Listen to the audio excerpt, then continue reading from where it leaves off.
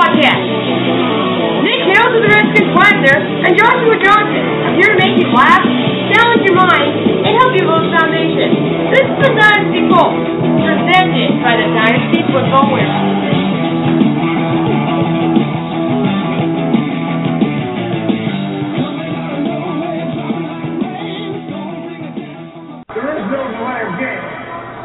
We didn't let the team go because we were switching our ball.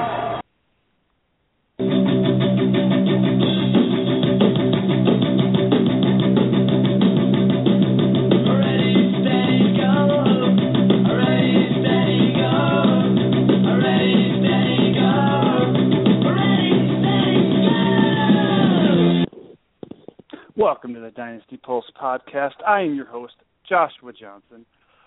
Just trying to figure out who exactly is going to be Denver's quarterback this next year. But, of course, as a Raiders fan, I'm not too concerned about it. With me, as always, is Nick Hale to the Redskins Flag. Nick, what's up, buddy? Oh, not much. Just trying to wrap my head around all these moves. Seems like every time I pick up my phone, I got 20 new notifications. It's been exciting for the first couple of days of free agency. How are you, Josh? Yeah, didn't get a whole lot of work done today, but that's okay because the boss is out of town. So, and he's not listening anyway. So, also joining us tonight, extremely excited to have senior staff writer here at DFW join us, all the way from New Hampshire. So we're spreading across the not only the top 50 states or the lower 48 or whatever, but we're all the way from New Hampshire to Hawaii. And I'll try to stop doing stuff on the fly, but it's Luke Grilly. Sorry for that long, awkward introduction, Luke, but thank you so much for joining us. No worries. Thank you for finally having me. I'm happy we could finally set it up. You know, I'm kind of like Nick here. I've been constantly checking my phone and just waiting for the Patriots to strike and pick up somebody that can help this offense. You know, in typical Bill Belichick fashion, he decided not to do anything day one, so hopefully day two free agency will bring me some positional skill players. Yeah, there was some Mohamed Sanu links. Which no. No? God, no. You don't think there's any way that he could produce what Brandon LaFell did 2 years ago there? You know, maybe. I mean, you know, with Tom Brady, he can turn, you know, poop into gold, so who knows. But it's just, for the type of money, you know, he's asking. You know, he's looking at $7 million a year from Atlanta supposedly, and Marvin Jones just signed for, you know, 5 years, $40 million, which is just asinine, considering the guy has done nothing more than having he had a 4-touchdown game, and other than that, he's just been a mediocre player. I just really hope that they don't reach and overspend on just a marginal wide receiver. So, you know, could Sanu put up 70,006 in the Patriots offense? Maybe, but I wouldn't bet my life on it. Okay. Well, if I had to choose between the two, I would choose Sanu. But I'm just a really, really big fan of his. I just think he's been underused for a long time there in Cincy. So, well, obviously there's just a few moves to get to here, but so I went to work this morning thinking that Alonzo Maxwell deal to Miami was off because Maxwell's having some shoulder issues, and I had initially heard when that deal came through that they were swapping first-round picks, so 8 and 13. Get to work, and all of a sudden it's an official trade. Nick, any thoughts there? I mean, Miami, I didn't feel like Miami had a whole lot of money, but they are just doing it up, aren't they? Is this too much? What do you think, Nick?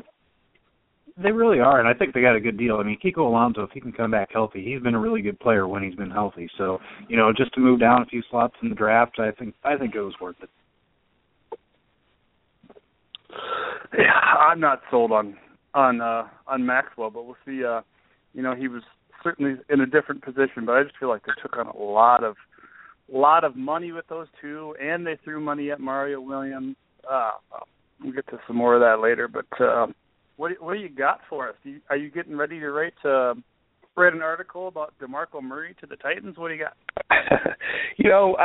Well, I just finished, well, it's funny, it's going to be a little dated now, but I kind of put together 3 articles projecting where running backs go, wideouts will go, quarterbacks and tight ends. I'm proud to say that I was right about Doug Martin re-signing with the Bucs. I was right about Lamar Miller going to Houston. I was right about Marvin Jones going to Detroit. But I totally missed on even thinking DeMarco Murray would be traded. I think that's a good landing spot for him. However, if I'm the Titans, I don't trade any sort of capital for an aging DeMarco Murray, who really has struggled, ever since really in the playoffs in 2014, he kind of was slowing down a little bit. And obviously last year was just an abomination. But, I just think that they could have got a younger, probably cheaper option in Lamar Miller or Doug Martin if they went that way, and they wouldn't have to give up any draft capital. So I'm still a little confused on why they do it. But, it can only be better than Antonio Andrews, David Cobb, and whatever that guy's name was that everybody loved from Washington, Bishop Sankey. So I think it's a nice move. It'll help Mariota. It'll take a little bit of pressure off of him. It might help that young team grow, and especially if they draft that left tackle first overall. I mean, it really can only help, and they can really only go up from there. You forgot about Dexter McCluster. Come on. Oh, my bad. Yeah, Nick, any thoughts there? I mean, first and foremost, I think, like Luke said, they're going to have to add to this offensive line. They already did that yesterday, stealing Ben Jones away from Houston, but they're going to have to get some more bodies there. Tunsil would be a great start. But any thoughts there on DeMarco to the Titans? Well, I believe they only swapped 4th-round picks in that trade. So, it's not like they gave up a whole lot to get DeMarco Murray. And, yeah, when you have a young quarterback like Marcus Mariota going into his second season, you have to have a solid running back, if for nothing else, for pass protection, so I think it's a good move to pick up a veteran there that's far more proven than any of the guys that they had behind him. So, yeah, just for such a small price, I know the contract's kind of big, but I think it was worth it. And I hadn't heard the pick. I thought it was a conditional thing, but I guess 4th round is what you heard there, Nick? Yeah, the swapping 4th-round picks is what I've heard. Okay. Well, there's obviously a 1,000 moves that happened today, but we'll try to get to a lot of them, and we're going to talk about a lot of the players, themselves individually as well here as we move on with the show. But what anybody have any thoughts, Luke? Why don't you go ahead again here? They still don't have a quarterback for the Jets, but they got a running back in Matt Forte. It seems like that could be a decent fit, don't you think? Yeah, I mean, again, speaking the opposite of Tennessee, they have a great offensive line. The Jets have always been led by Mangold and Brickshaw Ferguson. So, with those two guys, Chris Ivory had a career year last year. My one concern with Matt Forte is I think a lot of people have been kind of overhyping him and overhyping the signing. I've seen, people on Twitter, obviously, instant knee-jerk reactions are usually people look back on him and say, I probably overreacted there. But I'm seeing that, that Forte is going to be a top 5 running back in fantasy next year and that he's going to be a game changer. And, he's really not a great running back. His strength of fantasy football is as a receiver out of the backfield. And even last year without Mark Trestman, he went from being a legit running RB1 to, a borderline, a high-end RB2, low-end RB1. And I just don't very rarely do we see a free agent, especially a guy who's going to be turning 31, go from one system to another and immediately become this, 20 to 25 point per game running back. So I think people need to pump the brakes a little bit. I think Forte will definitely play well. I think it was a great landing spot for him, but people do have to temper their expectations just a little bit. Yeah. Nick, any thoughts there? And I think maybe does this conversely, like Luke said, with his reception ability out of the backfield, does this hurt the value of a guy like Jason Morrow or even like a Devin Smith who was looking to get the slot role there in New York? What do you think, Nick? Maybe a little bit, and I agree that I wouldn't place too much stock in Forte being a top 5 running back this year. I think he's a slight upgrade over Chris Ivory probably in the short term anyway, but obviously for Dynasty owners, that's only a short term investment. You'd be looking there. And I would probably not pay the asking price for him right now, to be honest with you. I know I'm going to be defending him here in a little bit, but I would worry about the Jets possibly drafting another running back. They showed last year that it doesn't matter how much depth they have at a position, they're going to take the best player available like they did with Leonard Williams last year. So I wouldn't pay the asking price quite yet. Is Bilal Powell? I mean, he's still in the conversation. I know they haven't ruled out signing him. So I mean, he's a pass catching back. So, and he's kind of a more of a thicker chested back too that could do some of that dirty work too, and maybe steal some touchdowns from Forte too. So you don't want to necessarily be risking your 30-year-old running back on those low 4th and 1 situations or short yardage goal line type of things. So that could certainly be a factor there too. And they still got Zach Stacy. I think he's still lingering around there too. So I know Burgundy will appreciate that mention there. I'm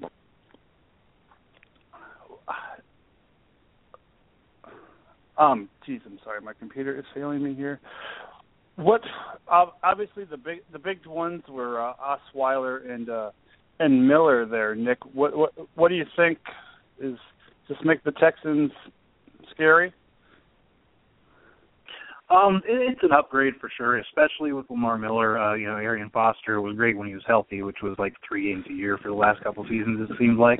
So I think Lamar Miller is a clear upgrade there. And obviously they've been searching a quarterback for their entire existence as a franchise since Carr didn't work out for him. But I don't really think Osweiler is an $18 million a year quarterback. I kind of think that Denver did the right thing in letting him walk, honestly, even if they don't have a clear replacement for him. Yeah, it's funny you mentioned David Carr there. They just seem to have this reluctance to even draft a quarterback nowadays. Certainly high, and so again they're still on that same route by trying to make somebody else work. We've heard so much about what Bill O'Brien can do with quarterbacks and how he can develop them, and maybe they already see a guy that's somewhat of a not a finished product by any means, but as I always like to say, has enough experience to be dangerous. It's certainly if tweaked the right way. So maybe that's their line of thinking here. I still wouldn't rule them out drafting a quarterback, because if you look at the quarterback depth chart, it's pretty bleak, and they were one of a couple teams that started, I think, at least 3 or 4 quarterbacks last year. So they certainly have some issues there. Luke, what are your thoughts there on Miller and Osweiler? Well, I love the Miller signing. I think that Lamar Miller was the most underutilized back last year. I think in my latest rankings, I probably have him 5 at running back, and that was before I knew where he was going. I just think he's a talent, and he can, like I said, was woefully underutilized in Miami, and that's why Philbin and company were canned. I think he's going to instantly be an impact player for that team, and I think that he was a great replacement for Arian Foster, because he can catch the ball, he can run between the tackles. I mean, he won't run over you like Arian could, but he is a light version of Arian Foster, I think. With Osweiler, what I do like about the contract, I read some numbers that came out regarding it. It looks like most of the guaranteed money is in the first 2 years, so it's more of a team-friendly deal where if it really doesn't work out, they probably won't be on the hook for years 3 and 4. But what I like about that deal is they're taking a shot on a guy who is, he hasn't really had a chance to prove himself. He probably was playing a little gun-shy, a little timid, because all he heard last season was when Peyton Manning comes back, he's the starter, or, if Osweiler struggles, will they bring Peyton Manning back? And don't get me wrong, I was not impressed by Brock Osweiler whatsoever. I think that Peyton Manning was a far better quarterback solely because of his mind and his ability to read the defenses and be able to call out audibles or check out of a pass play into a run play. But I think that, Brock Osweiler might be able to blossom under Bill O'Brien. We've seen Bill O'Brien work wonders. I mean, he turned Brian Hoyer into a legitimate quarterback for a little bit. You turned Christian Hackenberg into a decent quarterback at Penn State when he struggled. So I think that if anybody's going to help make Osweiler take the next step, it could be Bill O'Brien. And again, the Texans I don't think are going to be on the hook long term for this deal. So they could be in good shape and get out of the contract if it ends up being a massive bust. But in the end, it also says a lot that Denver wasn't willing to re-sign him and go up a few $1 million a year. That might say something about his character. They obviously know a lot more about Brock Osweiler than Houston does or than any other team does in the NFL. So it's pretty interesting that Elway was willing to just say, all right, see you later, and we'll figure it out on the fly. Yeah, very good points there. And I am wondering, too, about that same type of thing with Lamar Miller, but we'll get to that more in a second as I poke and prod at Nick here. With the Osweiler thing, I mean, think of what he is going from and what he's going to, and I try to set it up for you guys to talk about my favorite player in the world, DeAndre Hopkins, but nobody even went there. But this guy went from Demaryius Thomas and Emmanuel Sanders to DeAndre Hopkins. I mean, you can't tell me you guys like Johnny Manziel, Robert Griffin, I mean, hell, even Blake Bortles would probably take that over what he started with. I mean, he certainly has a great position to succeed. So I will be surprised if he's a complete failure, just because I like the weapons around him, and I think if he's like I said, tweaked in the right way, I think he could be a decent guy. And it is kind of weird how I was thinking about this today as when I heard the money on his contract. Last year at this time he was just, it was Brock Osweiler, Peyton Manning's backup, and maybe someday he'll get a chance. And here we are. That's just how the cookie crumbles here in just less than 1 year's time in the NFL. Like I said, we have a lot of the guys that we're going to get to a little bit later on here. But White, Luke, and I'm really just trying to figure this out. But we have a couple home leagues here, DFW 36, which is in the crazy 45-man IDP league, and then we have DFW 48. And the numbers is specific to the teams that are in those leagues. 36, there is 3 copies of each player, and 48, there is 4 copies of each player. So, more or less, the first 4 picks this year will probably be all 4 copies of Ezekiel Elliott.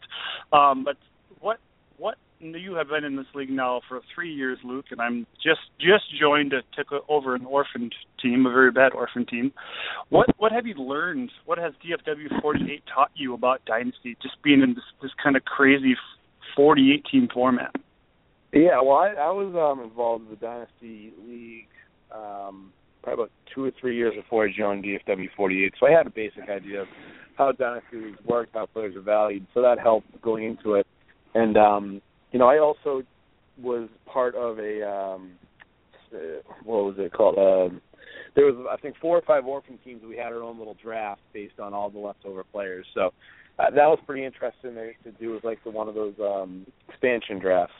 But in regards to what did it teach me or what has it taught me, you never know how a guy values a player or draft picks, or what point of the season do players or draft picks have the most value.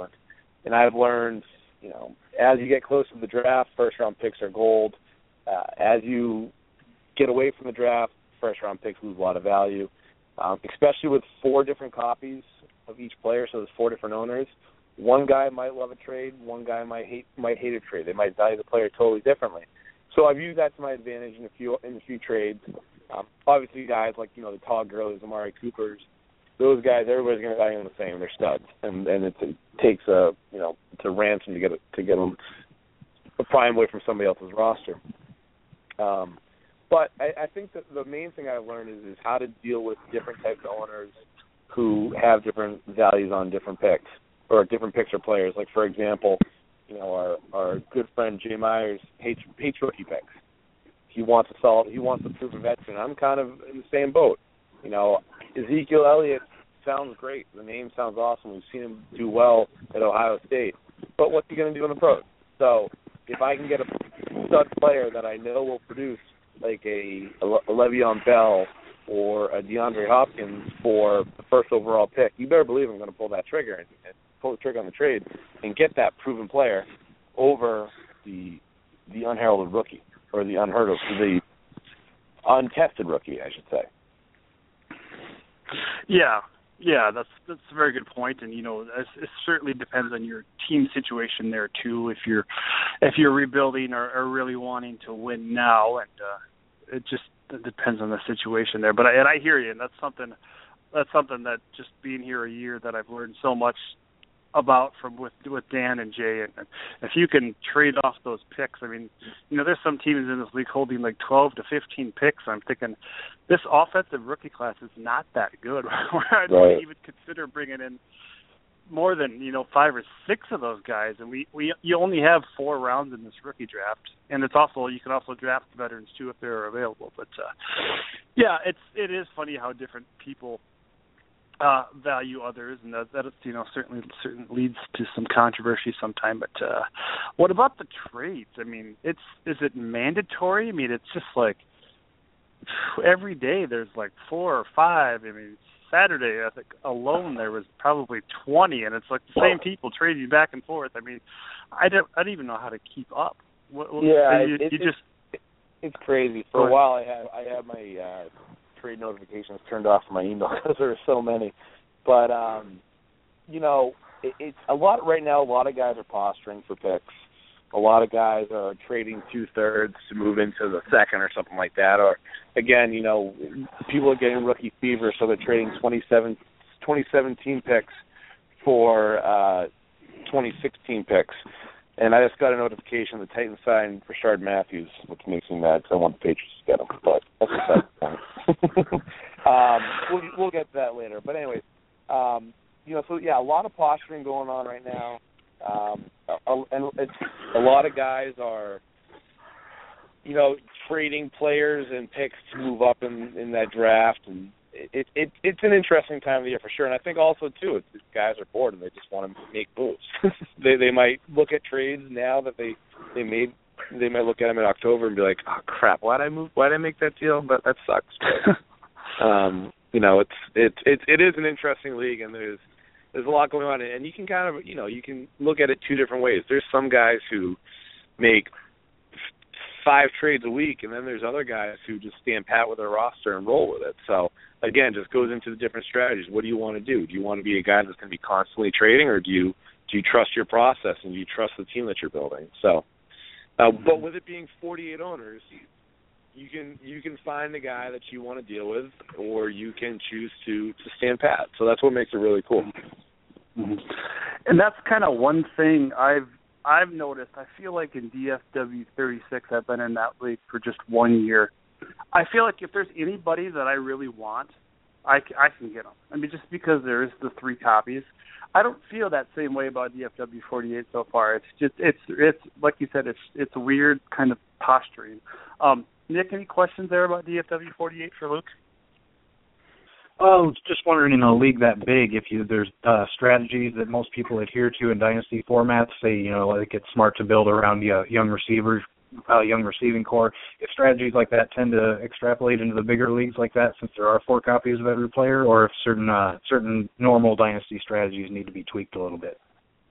It basically turns into 4 12-team leagues in a sense, but then again, you could have, if you have Amari Cooper, you could go against Amari Cooper. So it's kind of weird. Sometimes it's a crapshoot. You don't know if you're going to be, if you make a trade for a guy and you're really excited about it, like, oh great, I got Amari Cooper, guy's a stud. Next week, you might have to play against him 2-3 times a year. So that makes it kind of different. But I think that the way I've approached it is, I'm trying to get as many stud wide receivers as possible because I believe in wide receivers more than running backs, and they have a longer shelf life, and it's also it's point per reception for both running backs and receivers, but it's a point per 10 yards receiving, which I think gives the wide receivers give the wide receivers a little bit more value in that format. So, you can kind of take your standard Dynasty, your standard Dynasty ideals and your strategies and use those in this league where it really, it should work to your benefit if you continue down that road of just stockpiling those young studs, and which is obviously a good strategy in almost any league. Yeah, most definitely. Any advice you care to give me? I know we're competitors. Trade all your best but players. Yeah.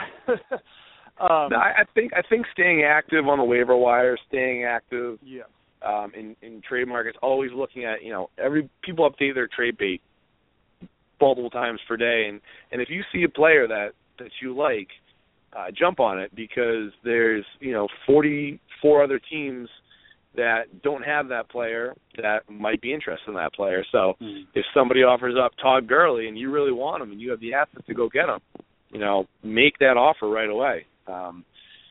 Sometimes it helps to send emails to the owners, but what I've found is just make an offer and, say, hey, so what I'm looking for is, how do you feel about this? And sometimes they say, yeah, that's great, let's work with this, or sometimes they say, no, I'm good, and they don't even counteroffer. So that can be frustrating, but, again, with 48 different people, you have 48 different strategies pretty much. So I would just say continue to work the waiver wire, continue to make inquiries on trades if there's a player that you really want. It's really focus on building with your young receivers, because those are the guys that are going to score the most points. Obviously PPR, so there's the Brandon Cooks of the world, the Demaryius Thomas when he's finding the end zone is a great player. Antonio Brown is a stud in this league. If you can get your hands on one of those guys, great. But they are tough to get your hands on. And we're looking. The waiver wire on this is the dollars, right? You bid. Right. Okay. Yeah. So, and one thing I learned last year from DFW 36 is you just need to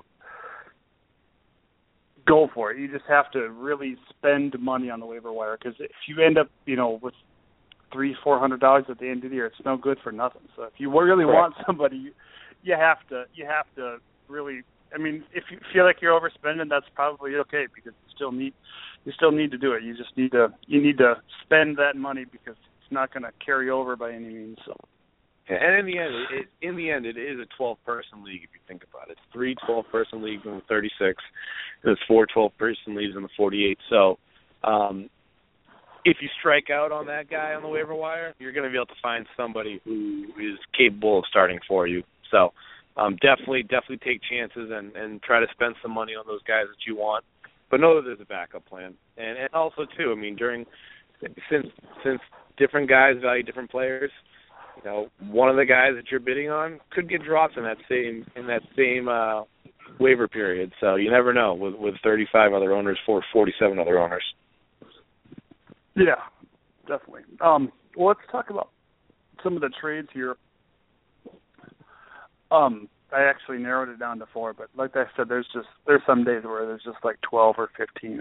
It's ridiculous. But I tried to find the really good ones here. So Martavius Bryant in the 2017 first for Jeff Janis in pick 1.04. So essentially the last copy of Ezekiel Elliott. Nick, what do you think about that? Assuming the person who traded away Martavis Bryant is fairly deep at receiver, I think that's a pretty good trade. You're picking up Ezekiel Elliott, who is probably easily the safest running back in this year's draft class.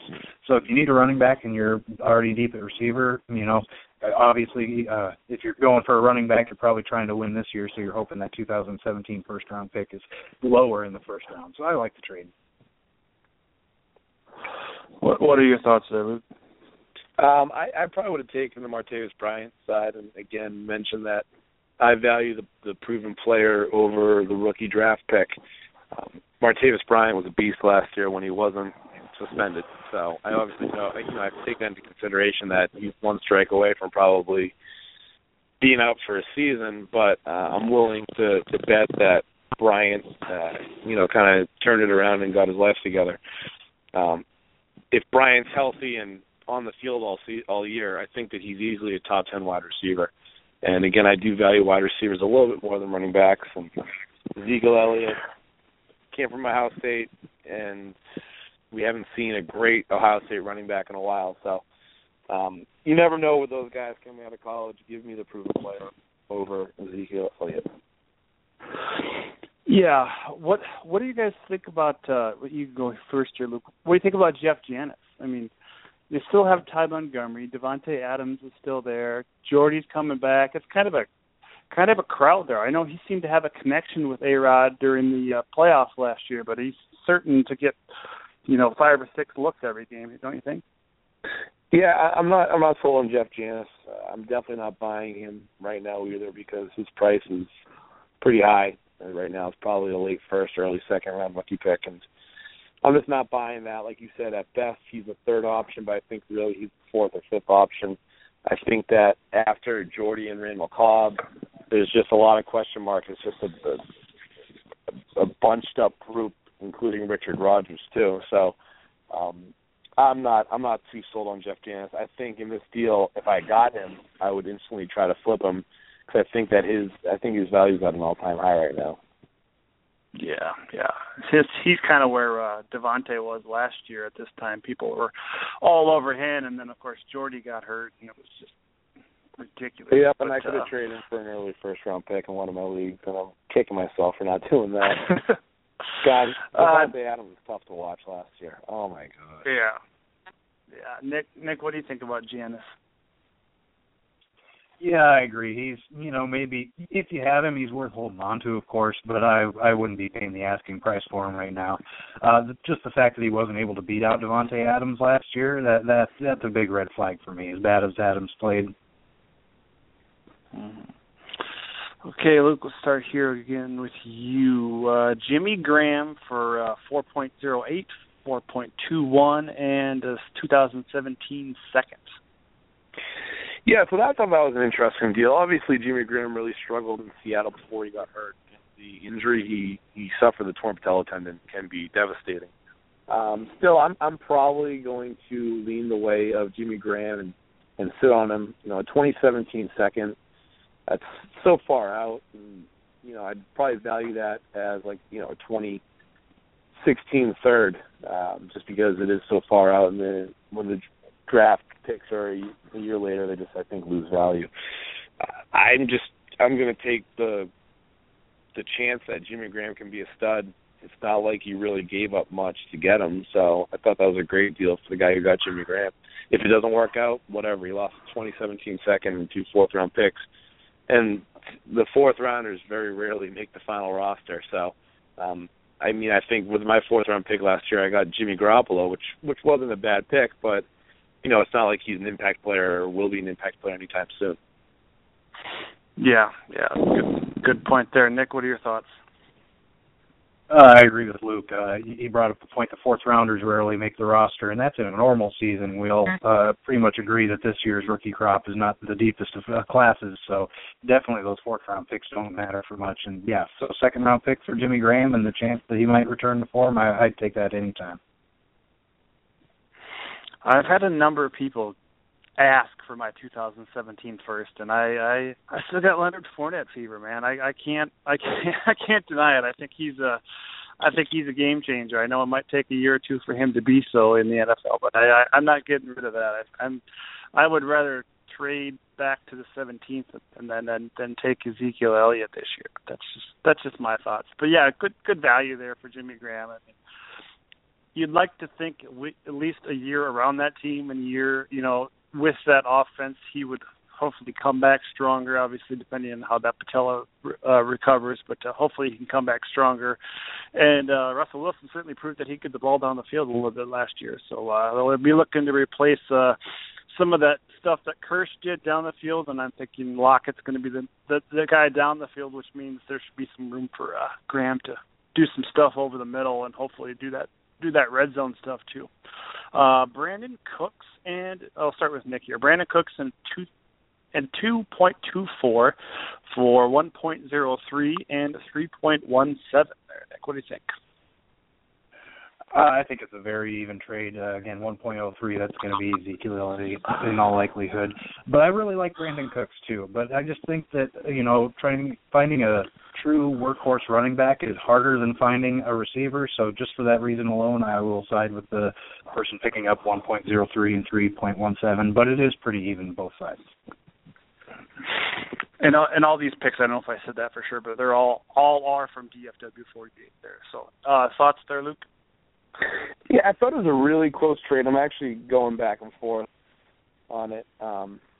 Cooks is one of those guys who I think in the end he's really a high-end WR2, whereas, before when we were talking about the trade for Martavis Bryant in 104, I think that Martavis Bryant is a wide receiver 1, so, or at least has the potential to be such. Brandon Cooks, he's a PPR guy. He's a quick, shifty guy who's going to get you 6-7 catches a game and find the end zone. And seems like he caught his rhythm towards the end of last season. But with that being said, I think I might lean towards a rookie pick this time around. Nick says it is great to find that workhorse back. And maybe if we see a 100-catch season from Brandon Cooks this year, I'll change my mind on that. But, until we see that, if we keep on seeing, mid-70s, low 80 catch seasons for 1,100, 1,200 yards and a couple touchdowns, I'd rather take the chance on Ezekiel Elliott. Well, a trade just crossed through my email from DFW 48. Imagine that. Actually, a couple of them. But and this one was Shamrock. This was Jeff Melbestead, one of the guys here on staff. Oh, and they just got a proposal. So it's serious. Jeff doesn't trade a whole lot. But he traded Brashard Perryman for a first and a second round pick, 2017. And any thoughts there, Nick? I mean, we still have no idea what Perryman's going to be at the NFL level, but that seems to be pretty good value, don't you think? Definitely. Even though the picks aren't until 2017, trading away a guy who hasn't played a snap in the NFL for a first and a second round pick, it doesn't matter what year it is. I think that's pretty good value, especially since he wasn't a top 4 pick last year. It's not like Todd Gurley sat out the season and you're trading for a talent like that. Brashard Perriman, he could be good, but he's not to Todd Gurley's level. Okay, Luke, any thoughts there? I agree with Nick 100%. Perryman's one of those guys who was a first-round pick last year, and now you're getting a first and a second. And how often does a guy miss his whole rookie season and come back and be a productive player? A lot of times, just that trial by fire, being on the field as a rookie, is sometimes the best thing to help a player grow. And a lot of times they can't come back from it. So you got a first and a second for an unproven commodity. I like it. The second was 2017 and the first was this year. It was 1.29, so a little bit later in the first, but still a fairly decent pick, a guy. And that's kind of where Perryman was going last year too. So you got Perryman's draft status last year plus a second round pick next year. That's not bad. Yeah, Devontae Parker was probably in that same range there last year. So how this one has changed after some news that happened yesterday. But TJ Yeldon, we'll start with you, Luke. TJ Yeldon, 4.08, 4.21 for Brian Quick. He's obviously a throwaway. And a 2017 first. Now, I know I'm pretty sure this was Dwayne Brown, and I didn't get approval to say his name, but I just did anyway. But he was selling Yeldon hard, and I'm just like, what is his deal? He knew something. He knew something was up there, and he's obviously a quality fantasy guy. Otherwise, I wouldn't mention him. Fairly decent deal. I mean, he got a first back for Yeldon. It seemed like he maybe could have got more, and he put a note out that he was asking for more. And so I was a little surprised, but maybe like I said, maybe he knew more than we think. What do you think there, Luke? So 2 fourths and Yeldon for Quick and a first. Yeah, I actually was in negotiations with him to grab Yeldon, and he wanted Cobb and something, I think Cobb in a first or Cobb in a second. I forget what it was exactly. I just thought that was too much. Or maybe he was offering me Yeldon in a second for Cobb. I forget, but in the end I thought it was a little bit too much. I thought at the time that was a good trade for the guy who got Yeldon, to be honest. I still kind of do. I still think that Yeldon's going to be a quality player. I don't believe in Chris Ivory staying healthy. I just don't. We've seen the story play out too many times. He's 28 years old. Granted, they gave him a lot of money. They gave him a 5-year contract, $30 million. I'm not sure what the guarantee money is, but I'm still baffled they made that signing. But then again, that's the Jags, so what do you expect? But I like the Yeldon side here. I think that the 4.08 and the 4.21 are throwaways, and so it's quick. So you're looking at T.J. Yeldon for a 2017 first, and considering what he was going for last year, I think he's probably the fifth pick in the rookie draft, give or take. The fact that Dwayne only got a 2017 first before the news broke about the Ivory signing, I think the Yeldon side wins this one hands down. Yeah, I was somebody snatched Yeldon in DFW 36. Can't remember the pick, but it was like all the copies of Gurley were gone, all the copies of Gordon were gone, all the copies of Cooper were gone. There's one copy of Kevin White left, and I thought I was going to have to take Tevin Coleman, and then that person who picked in front of me took the first copy of Yeldon, and I ended up getting Kevin White, and I was thrilled to death, and I was so excited I took him in another league, and then I took Perryman after that, and now I have the second overall pick in that league. But so yeah, and I'm not a huge Yeldon fan by any means, but I do think, and this is kind of the old adage, the modern day fantasy crutch known as Brandon Jacobs versus Tiki Barber. I think we could be in that same type of situation where we see Ivory be that touchdown vulture, because I mean the Jacksonville, I mean, I want to say they're not stupid, but they did throw a bunch of money at Toby Gerhart. But I think they'll do what they can to keep this older back healthy. Kind of same thing with the Jets there and Forte there. So I think Yeldon certainly has a lot of value there, but I just don't see he's ever going to step into that elite back range there in the top 10. So I that being said, I guess I like him over Brian Quick, but if that 2017 pick's going to net me Leonard Fournette or even Christian McCaffrey, I'd probably side with that situation there. Nick, what do you think? Yeah, before the Chris Ivory signing, I would have sided with the person who picked up T.J. Yeldon. But now that Ivory's in the fold there, and we know this Jaguars offense moves through the passing game. Now he's got to split carries after he had a decent season as a rookie, but that was as being the feature back. So splitting carries now, I think he loses a lot of value there. So being able to pick up a 2017 first round pick, I think that's a good deal. And I think I remember Dwayne tweeting about it. Pretty sure that it is supposed to be an early first-round pick, as long as things go according to plan. So, you're right. In that case, you can get McCaffrey or Fournette. I didn't think of that. And that, yeah, I would prefer the 2017 first. Mm-hmm. You mentioned earlier, Luke, and I just thought of this as we were talking here, that maybe Belichick's a little more active that second day of free agency. Seems like all those top-tier backs are gone. What do you think about Alfred Morris going to New England?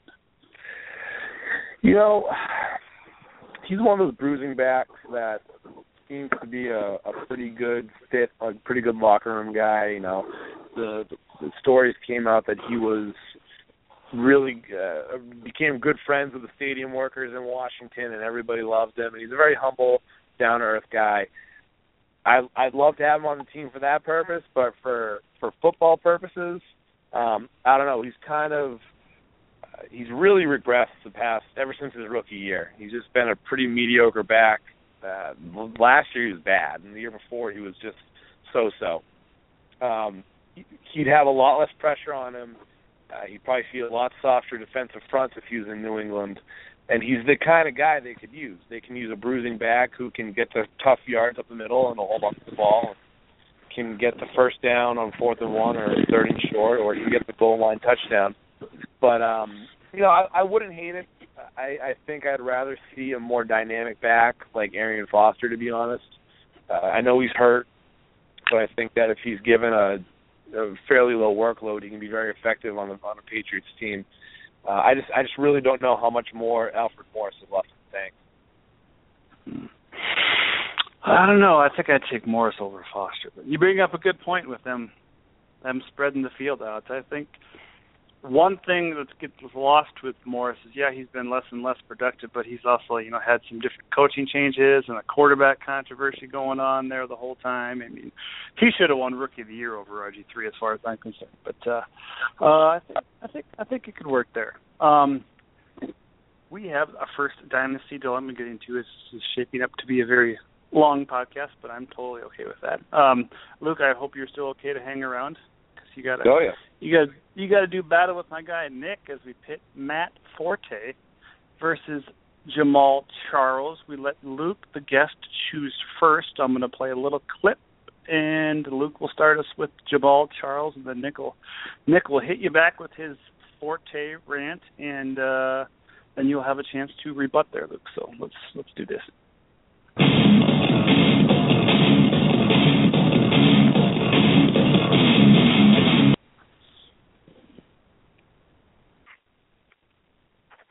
What do you got for us on Jamal Charles there, Luke? All right. So, looking at Jamal Charles and Matt Forte, like I've kind of alluded to earlier, I really think Matt Forte is declining a little bit and is not in the ideal situation that he was when he had Mark Trestman as a coach.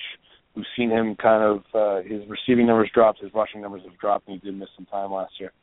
Obviously, the big elephant in the room is Jamal Charles himself. He tore his ACL.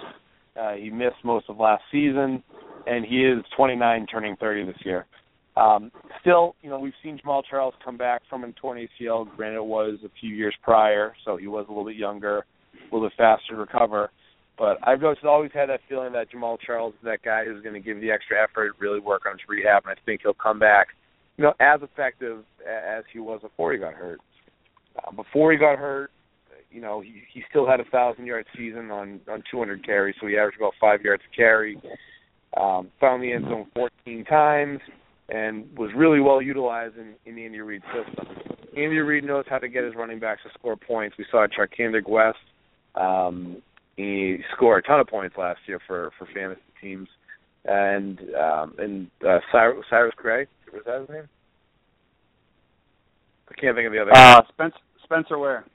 I'm sorry, Spencer Ware. So Spencer Ware and Charkander West, who are just nobodies, came back and had pretty good RB2 seasons for fantasy owners.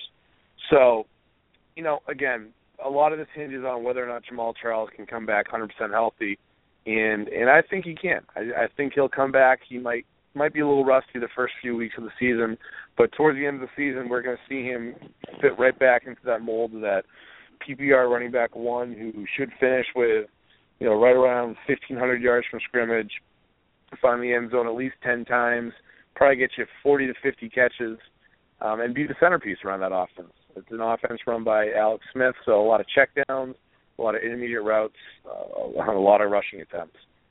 So I'm on board with Jamal Charles next year as an RB1.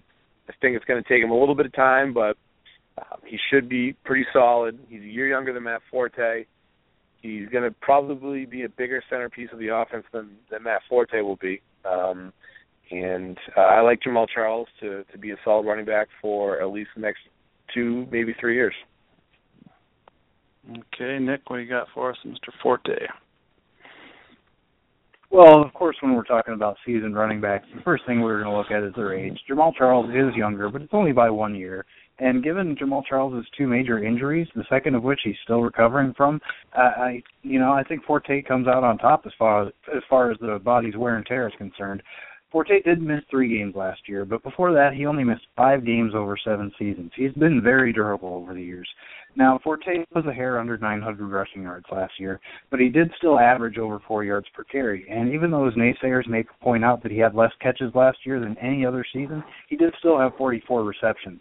He's always been a great receiving option. So even if he doesn't find the starting role in New York, say if they were to draft Ezekiel Elliott or something crazy like that, Forte could end up in a Danny Woodhead type of role. So he's got a very high floor, I think, because of his receiving ability. But you know what? If he is a third down back, I think he would still be pretty good contributor as far as like a flex type of player. Now, Jamal Charles is in a situation where not only does he have to return from an injury, but once he's healthy enough to play, he's going to have to prove that he's more effective than the younger and far cheaper Sharkandrick West and Spencer Ware were, both of whom looked very capable when given opportunities last season. And I know Jamal Charles is a very capable receiver out of the backfield, but remember, I said Matt Forte's career low in receptions was 44. Jamal Charles has only topped that twice in his 8 seasons. In one of those years, he only topped it by 1. He had 45 catches. So, I don't really love either guy, to be honest with you, but today I'm taking Matt Forte because I do think, I don't think they're going to draft a running back. I think he'll be the lead back there for at least 1 or 2 seasons, whereas I'm not convinced that Jamal Charles will have the lion's share of the carries in Kansas City. Okay, there, Luke, can you rebut? Well, I think that you're right. Jamal Charles has not been one of those running backs who will catch 60, 70 balls a season. His career high was back in 2013. It was probably one of his better seasons where he had 7 catches, just over 700 yards, and found the end zone 7 times through the air, 12 times rushing. Now, what I really like about Jamal Charles and what I like about him more than Matt Forte is, and I alluded to this earlier in the podcast, is Jamal Charles is a better running back, I think, than Matt Forte.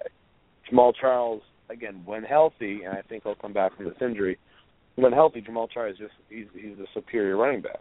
He's topped out at 1,500 yards back in 2012 rushing. In 2010, he had 1,467 yards rushing, and both those top Matt Forte's best numbers by a lot. Matt Forte has been one of those guys who, in the Mark Trestman era in Chicago, was, yes, a top 5 running back, maybe even, I think, a top 3 running back in PPR formats. But without Mark Trestman, he was, at best, a top 10, maybe top 8 running back, but he usually fell right around the 12 to 14 mark. Whereas Jamal Charles is arguably, or was arguably, the first overall pick in most fantasy drafts.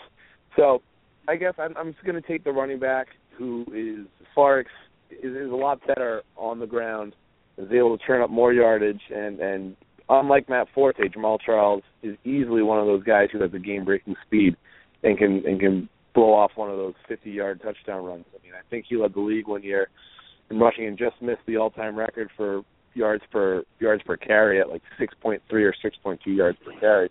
So he's got that Olympic speed. He's got that breakaway speed that Matt Forte doesn't have. I agree that while it is 1 year, age difference, sometimes we've seen it happen before where guys hit 30, 31 years old and they just absolutely fall off a cliff. And I am slightly nervous about that with Matt Forte because he has been a 200-plus touch guy every season he's been in the NFL for the most part. So, with that being said, I will take Matt Forte. I'm sorry, Jamal Charles. Sorry. Very good work there. That could be a good article, I think. Sometimes if pitting guys at this, and I feel like we should maybe produce our articles when we do that sometimes. But we'll see. Time for a little plant your flag or wash your hands. Ironically, a lot of these guys have been snatched up over the course of this last couple days, but Antonio Gates, of course, re-signed to be the red zone guy there, hopefully, in San Diego for his owners. What do you think there, Becky? You planting your flag or washing your hands with Mr. Antonio Gates? Well, Gates is going to be 36 this year. He hasn't been to the Pro Bowl in 5 years. It's great that he's lasted this long, but I think the floor has to drop out on him at some point. He had 56 catches, 630 yards, and 5 scores last year. I would be shocked if he bested that in 2016. I'm not going to cut him, but I'm going to try to trade him and wash my hands if possible. All right, Luke, what are your thoughts there? I like him. I think, unfortunately, with name value, he's a little bit more expensive than what I want to pay for him. So, he should be a pretty reliable option for Phillip Rivers next year. I think he'll still be the check down guy. Danny Woodhead will steal some of those looks, of course. But for the most part, he'll still get some touches. He's not the guy who's going to be able to break away from a linebacker or safety. So his upside is limited. So I'm probably washing my hands with him too. Yeah, I agree with both you guys there. I just don't see. I mean, maybe he has 8 touchdowns, as a prayer this year, but that's going to come with a lot less receptions, I think, if that's the case, because he's certainly going to be used in just a red zone role. But I think that would be the best case scenario. So tight end can be a very thin position. And so, if he's out there late in the startup and you need a second tight end, maybe, especially if it's a best ball or MFL 10. But, I'm not getting after him too soon here. Luke, start with you here. What do you think about Ryan Fitzpatrick? Still awaiting the team here. Yeah, I think that wherever he goes, he'll find a way to put up stats. Ryan Fitzpatrick is that prototypical guy that you never feel comfortable starting, but when you have to start, he'll somehow, some way get you 25-plus points. Do I want him starting my real NFL team? Absolutely not. My fantasy team in a pinch, yeah, why not? I think that he'll either stay with the Jets or we might get lucky and see him go to Denver. And so with that being said, I'll plant my flag with him. I'll take him as my QB2 on a few teams. I guess the other teams out there that could potentially sign him to be their starter would be St. Louis and Cleveland. That's got to get you excited there, Nick, right? Yeah, exactly. He's a guy I'm going to plant my flag depending on its landing spot. With the talented receivers like Brandon Marshall and Eric Decker, Fitzpatrick had nearly 4,000 yards, 31 touchdowns, and only 15 interceptions. But in 12 games the year before in Houston, he only had 2,400 yards. So I guess if he's in New York or Denver, I'm going to plant my flag. If he ends up in L.A., I'm going to wash my hands. And not even a mention of Cleveland. Okay. Yeah, he's serviceable. I mean, he outscored Big Ben last year. I mean, that was with that great group there. So, yeah, I guess I'm hoping he lands with the team, so I don't have to draft a quarterback in a few rookie leagues that I have him in. But we'll see how that works out. Now, this guy's kind of a wild card, but for some reason I got a little soft spot in my heart for him. What do you think about Leonard Hankerson there? Why don't you go first there, Nick? Well, in his 4 years in Washington, he never had 550 yards in a season, but he's 6'1", 205 pounds, and has some speed. So Kyle Shanahan brought him to Atlanta to replace Roddy White. But Hankerson only had 26 catches for 327 yards and 3 scores in 8 games. And when he was pretty much hand-chosen by the offensive coordinator to be the number 2 receiver opposite all-world Julio Jones. So, I just think I have to wash my hands of him no matter where he ends up. Luke, what do you think? Yeah, I'm also with Leonard Hankerson. I never believed in the hype last year when he started to break out a little bit with the Falcons. He ended up getting cut, and the Patriots signed him. I don't even think he saw the field, and then he was cut again. And I think Buffalo picked him up, and then he was cut again. So I'm also with Leonard Hankerson. There's plenty of other guys on the waiver wire that are as valuable, if not more valuable than him. Yeah, he's certainly a guy in a pinch. And he doesn't have a team yet either, so I don't know. Something about him, like I said, maybe it's like the new guy. I got a soft spot for him, so I will be intrigued by where he lands, but I'm not going to knock down any fences to get him for sure. Luke, what do you think about Vernon Davis, still without a team? Yeah, Vernon Davis is one of those guys who, what's going on with this guy? He's super athletic. He signed that big contract with San Francisco and then eventually got traded to Denver. I never thought he'd really do much with Denver just because it's tough to really make an impact when you get traded midseason in the NFL. So now, what to think of him? I think in my tight end article for a projected landing spot, I mentioned that he would be a great plan B for New England if they lost out on Coby Fleener. And obviously, we'll talk about Fleener in a little bit here, but the Patriots did miss out on him. And I know that Belichick loves to run a 2 tight end set, and they need somebody the ball. Granted, Vernon Davis had a bunch of huge drops in the playoffs this year. But I think that if he signs with the right team, I'd be willing to take a flyer on him. I'm planting my flag, but I'd be quick to cut him if Vernon Davis really struggles early on because he really hasn't done much since that double-digit touchdown season a few years ago. Yeah, and nothing personal against the guy. Him going to a new scheme at this point in time in his career when he's kind of he's that athletic functioning tight end where he's not a guy that's gonna come in and commit to learning the blocking schemes and whatnot. He just he's kind of a prima donna there. So I think I've washed my hands with him. I washed my hands with him last year and didn't even look back and didn't even miss him. So we'll leave it at that with me on him. What do you think there, Nick? Yeah, Vernon Davis is 32 years old. He's done nothing for the last 2 years, 2 total touchdowns over the last 2 seasons. And when he went to Denver, he went in the wrong direction. You figure when a guy first gets traded to a team, he's going to take a few weeks to learn the playbook. But it happened the opposite direction. He's played a bunch when they first got him, and then by the time the season was over, he wasn't playing at all. So I don't trust Vernon Davis at all. Okay. That's because Virgil Green is the man. And that might be the first time I've mentioned him on the podcast. Dwayne Allen. Now, I was totally surprised because Coby Fleener and Andrew Luck are like they're college roommates. I don't know if they went to high school together, if they dated the same girls or whatever, but, they're buds. I know they were college roommates. So I thought for sure when both those guys are free agents that they would certainly go after Fleener, who I think is a little bit better of a weapon than Dwayne Allen. I think Allen's just kind of the big body guy, makes some space for himself and get him the ball. I think Fleener is a little bit more athletic, but Indy chose Allen, so I guess that means we should plant our flag on him. What do you think there, Nick? Yeah, 4 years, $30 million, coming off a 13-game, 16-catch season. But with the fellow tight end Coby Fleener gone, I think he's a guy that you can buy low, try to plant your flag if you can get him cheap, but don't overpay for him because he hasn't been able to stay healthy. So he is still a little bit of a risk. Yeah, I think if you were going to buy low on him, you should have done it before Fleener signed with New Orleans. What do you think there, Luke? Josh, I totally agree with you.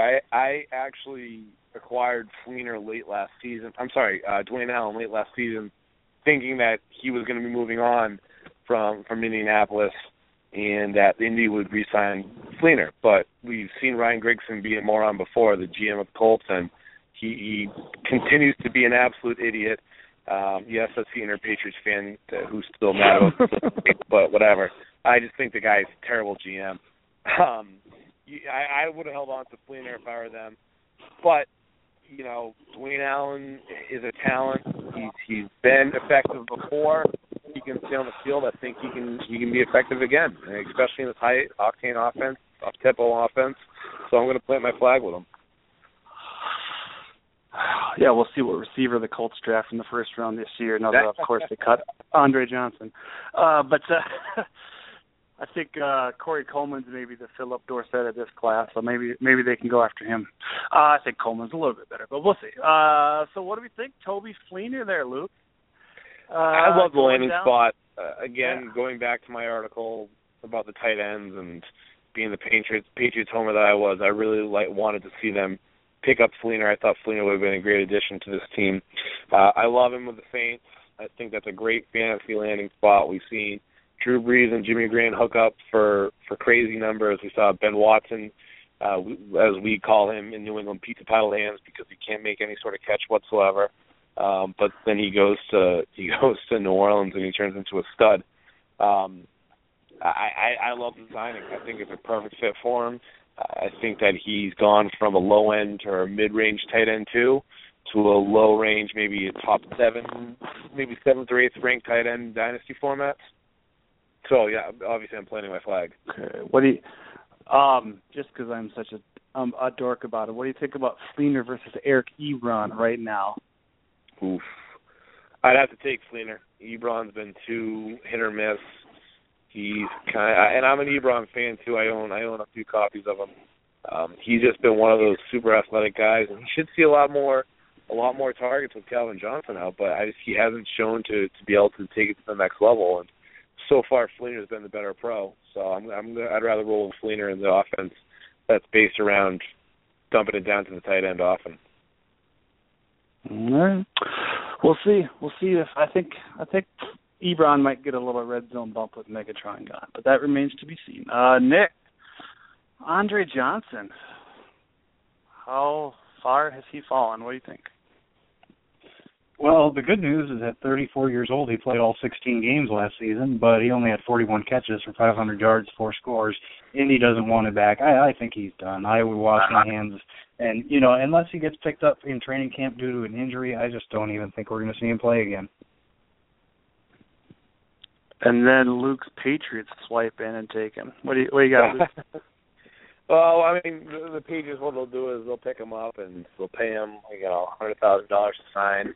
Then they'll cut him after the first preseason game because that's what they do. Yeah, I'm Reggie Wayne style.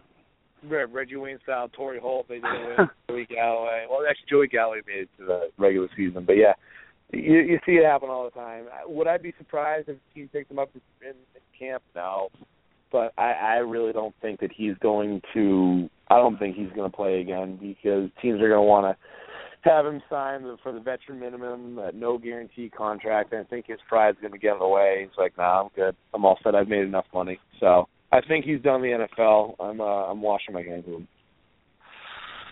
Yeah, it was really a quick descent for him, unfortunately. Guy that's popping up on waiver wires a little bit last year, and I'm guilty. I snatched him up here and there just because he can't have enough receiver depth. Roddy White, what do you think there, Luke? I think that Kyle Shanahan really didn't like Roddy White for some reason. I don't get why. I understand, you want to force feed the ball to Julio Jones. He's the man. But, Roddy he never really got a shot with Shanahan. I think he still has a little gas left in the tank. I'd definitely take a flyer on him for 1 year as one of my bench receivers and hoping that he can turn into a wide receiver 3 because I think he will sign with somebody. He might get a deal not similar to Andre Johnson's last year. I think it'll be for a lot less money, but I think he might get like a 2-year deal with guaranteed money in the first year from somebody. Again, we always bring up the Patriots because they love the older vets. Took the words right out of my mouth.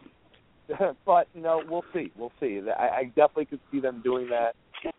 Roddy's best days are obviously behind him, but he could make some sort of an impact. So I'm going to tread lightly on him, knowing that I'll stick my flag, again, knowing that I'll cut him quickly if we see any sort of mediocre play like we did last year. Yeah, I mean, if you got him or required him last year, you got him on the cheap. So if you have to cut him mid-season, it's not going to really hurt you that bad.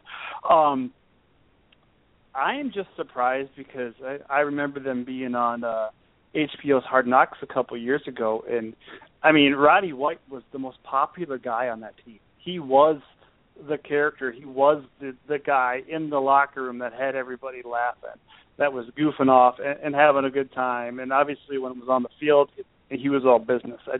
I'm just surprised how a coach can, attack another player like that. And I wonder what that internal trickle-down effect has on the rest of this roster. And he was a huge friend to Julio Jones. So that, I'm not saying Julio's going to take a dip in value, but that's good. I think that's going to be missed within that organization. So I was just a little surprised at that. I really need to see a landing spot. New England would obviously be really enticing, but maybe he jumps ship and goes to Cincinnati and is opposite AJ Green. That would certainly be intriguing, and I think that was something they could work. I do think since he's going to draft a wide receiver, but I think they're going to try to get a little burner, and Roddy can certainly be that not wide receiver 2, that kind of Derek Mason later in his career type of player there, I think, for Cincinnati. Nick, what do you think? Yeah, I agree. I would love the landing spot if he were to end up in Cincinnati as a wide receiver 2 there. I think he's going to be angry this season. I think he's got a chip on his shoulder. You guys mentioned the weirdness there with Roddy White and Kyle Shanahan. That kind of seems to be like a thing with the Shanahans. They find players to single out and make examples of, and I don't understand it. But, yeah, he only had 43 catches for just over 500 yards and 1 score last year.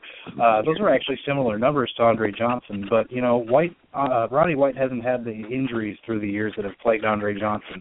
White's never played fewer than 13 games in a season. So I think if you need a guy to come in and put up, say 750, 800 yards and 5 scores for you, I would definitely plant my flag for Roddy White. I think Carolina's an interesting landing spot for him, too. NFC South rival. You play Stick the it to South him, yeah. twice, kind of a screw-you move to Shanahan. and they could use another wide receiver. There wouldn't be a ton of pressure on them there because they already do have Kelvin Benjamin coming back. They have Funchess, who's emerging as hopefully a solid wide receiver. And they have Ted Ginn, who's a downfield threat who drops 50% of the balls that come his way. But, and obviously Greg Olsen is a stud. But I really think that the veteran presence of Roddy White in the locker room in Carolina for a team that's already made it to the Super Bowl and already knows how to win could be very interesting. Even Tampa, I think Vincent Jackson's probably 1 year away from retirement. I was a little surprised they brought him back, but they did, so maybe Roddy's there for a couple of years after just to kind of keep Mike Evans' head on straight and getting advice internally. So they could use another receiver there too. So now, Nick, we've already been here a little bit, but what are you doing with Chris Ivory if you own him? Well, he had his career high of 1,070 yards and 7 touchdowns last year, but now he's going to be splitting carries with T.J. Yeldon. If I had to guess his numbers, I would say 700 yards and 9 touchdowns. I think, like you said earlier, he's probably going to be the goal line guy. So, I would plant my flag, I guess, but his value does take a hit. He's not going to be as valuable as he was last year. But I think Yeldon's value takes more of a hit than his does, simply because Yeldon was valued higher than he was going into the offseason. And when you look at it there with Ivory, if you look at his season as a whole, he started out very strong, and then he just really pittered away. I mean, he was healthy relatively most of the year last year, which surprised the heck out of a lot of people. But I just don't think he's going to have a regular duty anywhere besides like that goal line type of back. So what do you think there, Luke? Yeah, I think that he's one of those guys who there's games where he's going to get you 24 fantasy points, and there's games where he's going to get you like 2 fantasy points. It's going to be frustrating. He's going to be like one of those PPR guys who, again, is boomer bust. So you plant your flag and you think that, all right, in a pinch, in a bye week, based on injuries, maybe I can start this guy. But you can't rely on him right now because we have no idea what his workload looks like. But he still will have some value in fantasy football leagues. Yeah, I think I would try to sell him to Yeldon owners right now since they're all down. This is an interesting cat, and maybe another guy that I have a soft spot for. But I do have a friend who is a huge Cowboys fan. So I've watched a lot of Cowboys games. I know, I'm sorry, Nick, but I do watch a lot of Cowboys games. And it's Lance Dunbar there, Luke. What do you think? When this guy has an opportunity, and I think if he was ever healthy when DeMarco was hurt, we could have seen some really good things from him. But he just it never happened for him in Dallas. But last year he started making some PPR waves. Can he go elsewhere and maybe be that Danny Woodhead type of player? He could, absolutely. I think that we saw his potential last year with Dallas, and he was great for most of the year. Unfortunately, that knee injury really hampered it or ended the season. So again, he's going to be one of those players who will his shining star will have faded too soon? Will he not come back healthy 100%, or was he a product of that Dallas line? We're not sure. It really all depends on his landing spot. If he has the opportunity to get some touches, to get 10 to 12 touches a game and 4 or 5 of those being receptions, then I'd love to take a flyer on him. But just like Chris Ivory, just like a guy like Shane Vereen, he's a player that you really can't trust. And he's going to be on your bench. He's going to be a bye week guy. He's going to be an injury guy for you. And again, depending on where he lands. So I'd take a flyer on him. I wouldn't really expect much from him. He's a lottery ticket. If it works out, great. If it doesn't, it's not the end of the world. All right. I was hoping you would go Dion Lewis route there for us, maybe, but I know New England already has a Dion. A lot of Patriots, man. I'm trying to spread it out. Granted, Shane Green is a former Patriot, so. Yeah. Nick, could he be the Washington Dion Lewis? What do you think? I just don't see it. He's only 5'8". He's played 4 seasons. He's never had over 150 rushing yards or over 220 receiving yards. Now he's coming off the torn ACL.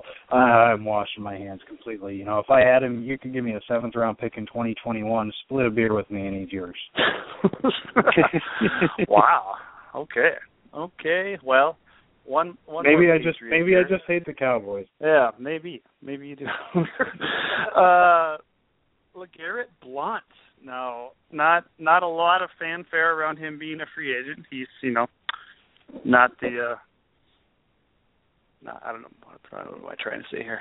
Not the safest player because he certainly knows how to get into trouble. But what are your thoughts there? Nick started off with LeGarrette Blount. Well, he's going to be 30 years old in December. 703 yards and 6 touchdowns last year, but he only had one 100-yard game. He only had one multi-touchdown game, and he ended the season on injured reserve with a hip injury, and he never was the fastest guy to begin with. So even though I've always enjoyed watching him play, I think I've got to wash my hands on LeGarrette Blount. Luke, what are your thoughts there? Well, again, a Patriot player I'll talk about because I watched him a lot. He was so frustrating to watch this year. He was just, I'm going to run into the pile, fall down, and get a few yards. He wasn't that consistent running back that the Patriots needed when he was healthy, and then when he got hurt, obviously that was no good. The only time he's ever been a really good running back other than his rookie year with Tampa Bay was with the Patriots. And I think the Patriots have washed their hands with him. You know, for some reason, Belichick loves the guy, which is just it's an interesting dynamic. You know, sometimes Belichick just gets these affinities for these interesting players who have shady histories. And Belichick loves him. But I think that he's done in New England, and I don't see him really moving on anywhere else and being successful. If anything, he's a goal line back or he's a backup. So I'm going to be washing my hands with this. Yeah, he's a backup handcuff type of player. I couldn't agree with you more there. I'm just not expecting much of him by any means at all. So one more here before I let you go, Luke, and it's just because I will admit that I own more copies of this player than I should. I think I maybe own 2, but that's maybe too many. Nick Foles. Is it done? Are we done with him, or is he going to be Romo's backup? What do you think there, Luke? I already know how Nick. Yeah, I was very surprised, to be honest, that Case Keenum got the start over him last year because Case Keenum sucks. And I know Nick Foles is not the second coming of Peyton Manning, but I think he has enough talent to be the starting quarterback on the Rams. I don't understand what happened there. Jeff Fisher really likes being mediocre, so you figure that mediocre quarterback like Nick Foles would be a fantastic fit. But something happened there, and that just didn't work out as expected. I don't know. I really don't know because I just don't know what they're going to do with him. Are they going to trade him? Are they going to keep him? Are they going to cut him? I really don't know what the Rams are going to do. If the Rams give him the opportunity to start and maybe they finally draft a wide receiver or maybe they pick up a tight end in free agency, he could be decent, and he could be a starting quarterback in the NFL, which is always valuable in fantasy. So because there's still the opportunity that he could be a starting quarterback somewhere, I'm going to plant my flag. I'm going to hold on to him. He's nothing more than a bye week fill-in. He's not going to be even if your starting quarterback gets hurt, you're going to try to make a trade because you really don't want Nick Foles to be your starter. But if you need that bye week fill-in, you know, he's a guy to have who might throw a touchdown to Todd Gurley or might throw a touchdown to Brian Quick or Tavon Austin. So I'll stick with him because I feel like there is value for starting quarterbacks in the NFL, and I think that he should be starting somewhere. He's not going to blow up. He's not going to be a game changer, but he's going to be a starter. A guy can get the ball downfield. Coincidentally, one of those things I also do own Case Keenum. But, hey, it's a 16-team league, and quarterback is extremely valuable. But anyway, Luke, I want to thank you so much for doing this. We kept you, 40 minutes longer than I said. But you're a trooper. You hung in there, and we appreciate you, and hopefully we can get you on again sometime. Absolutely. Yeah. Thanks for having me. It was a blast. I really enjoyed it, even if it went 40 minutes longer than expected, but that's all right. I got nothing better to do on a Wednesday night. So thanks again. Fun chatting with you guys. And like I said, hopefully we'll talk to you soon. All right. Cool. Take care. All right, see ya. Okay. Well, we have a lot more to get to. But first we have something really fun planned. Yeah, it's fun. I was kind of doubting myself, but it's going to be fun. Don't worry. So Nick and Josh here, that's your main guys here. We are going to draft 7 free agents each, and I need a pen, so I'm going to write this down.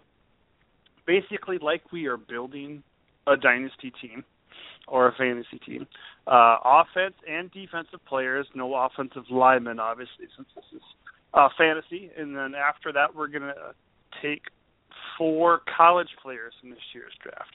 Now, we're not filling out a roster.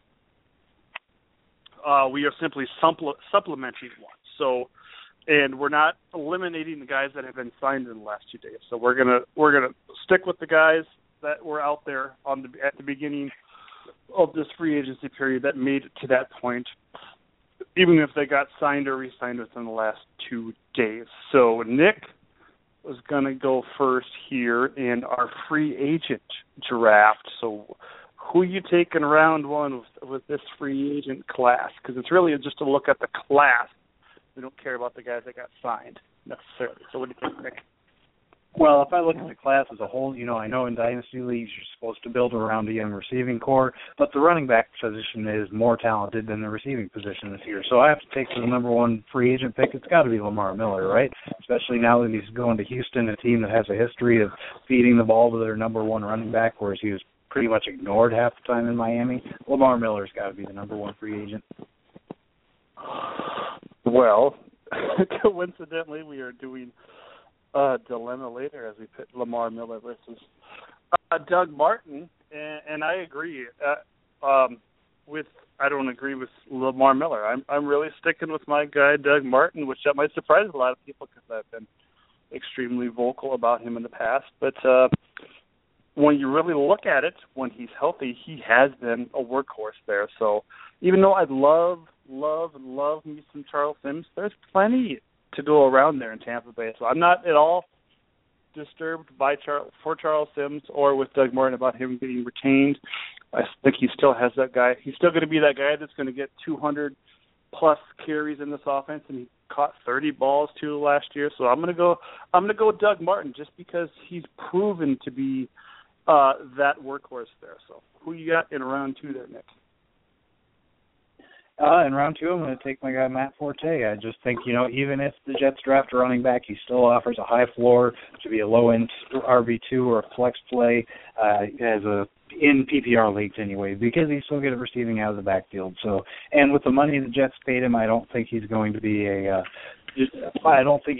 third down back. I think he's a feature back for the next year or two. So I'll take Matt Forte in the second round, sorry.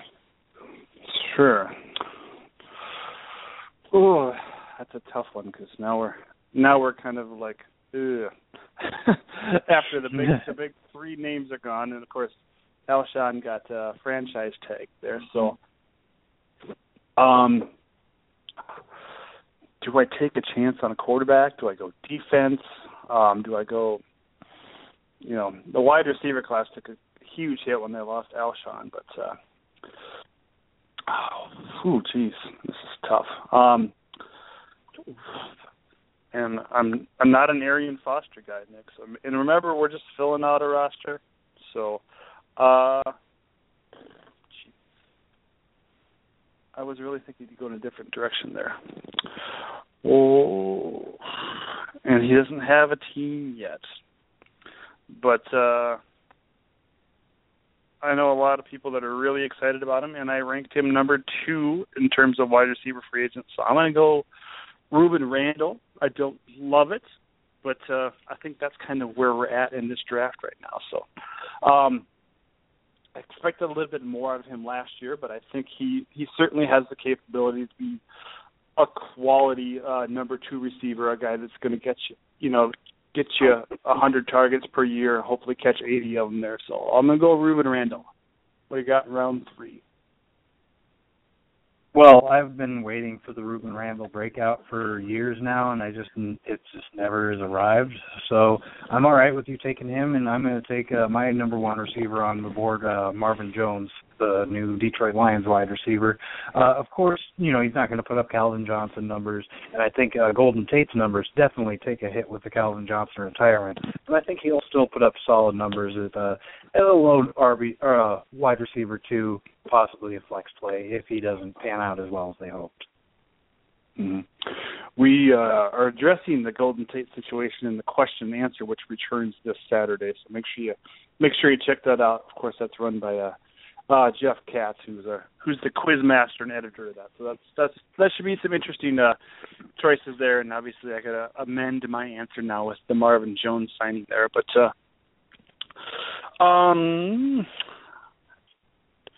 why don't I just go ahead and take the guy that re-signed today? And if you're in IDP leagues and realize what he did last year, you're going to know that this pick is not crazy.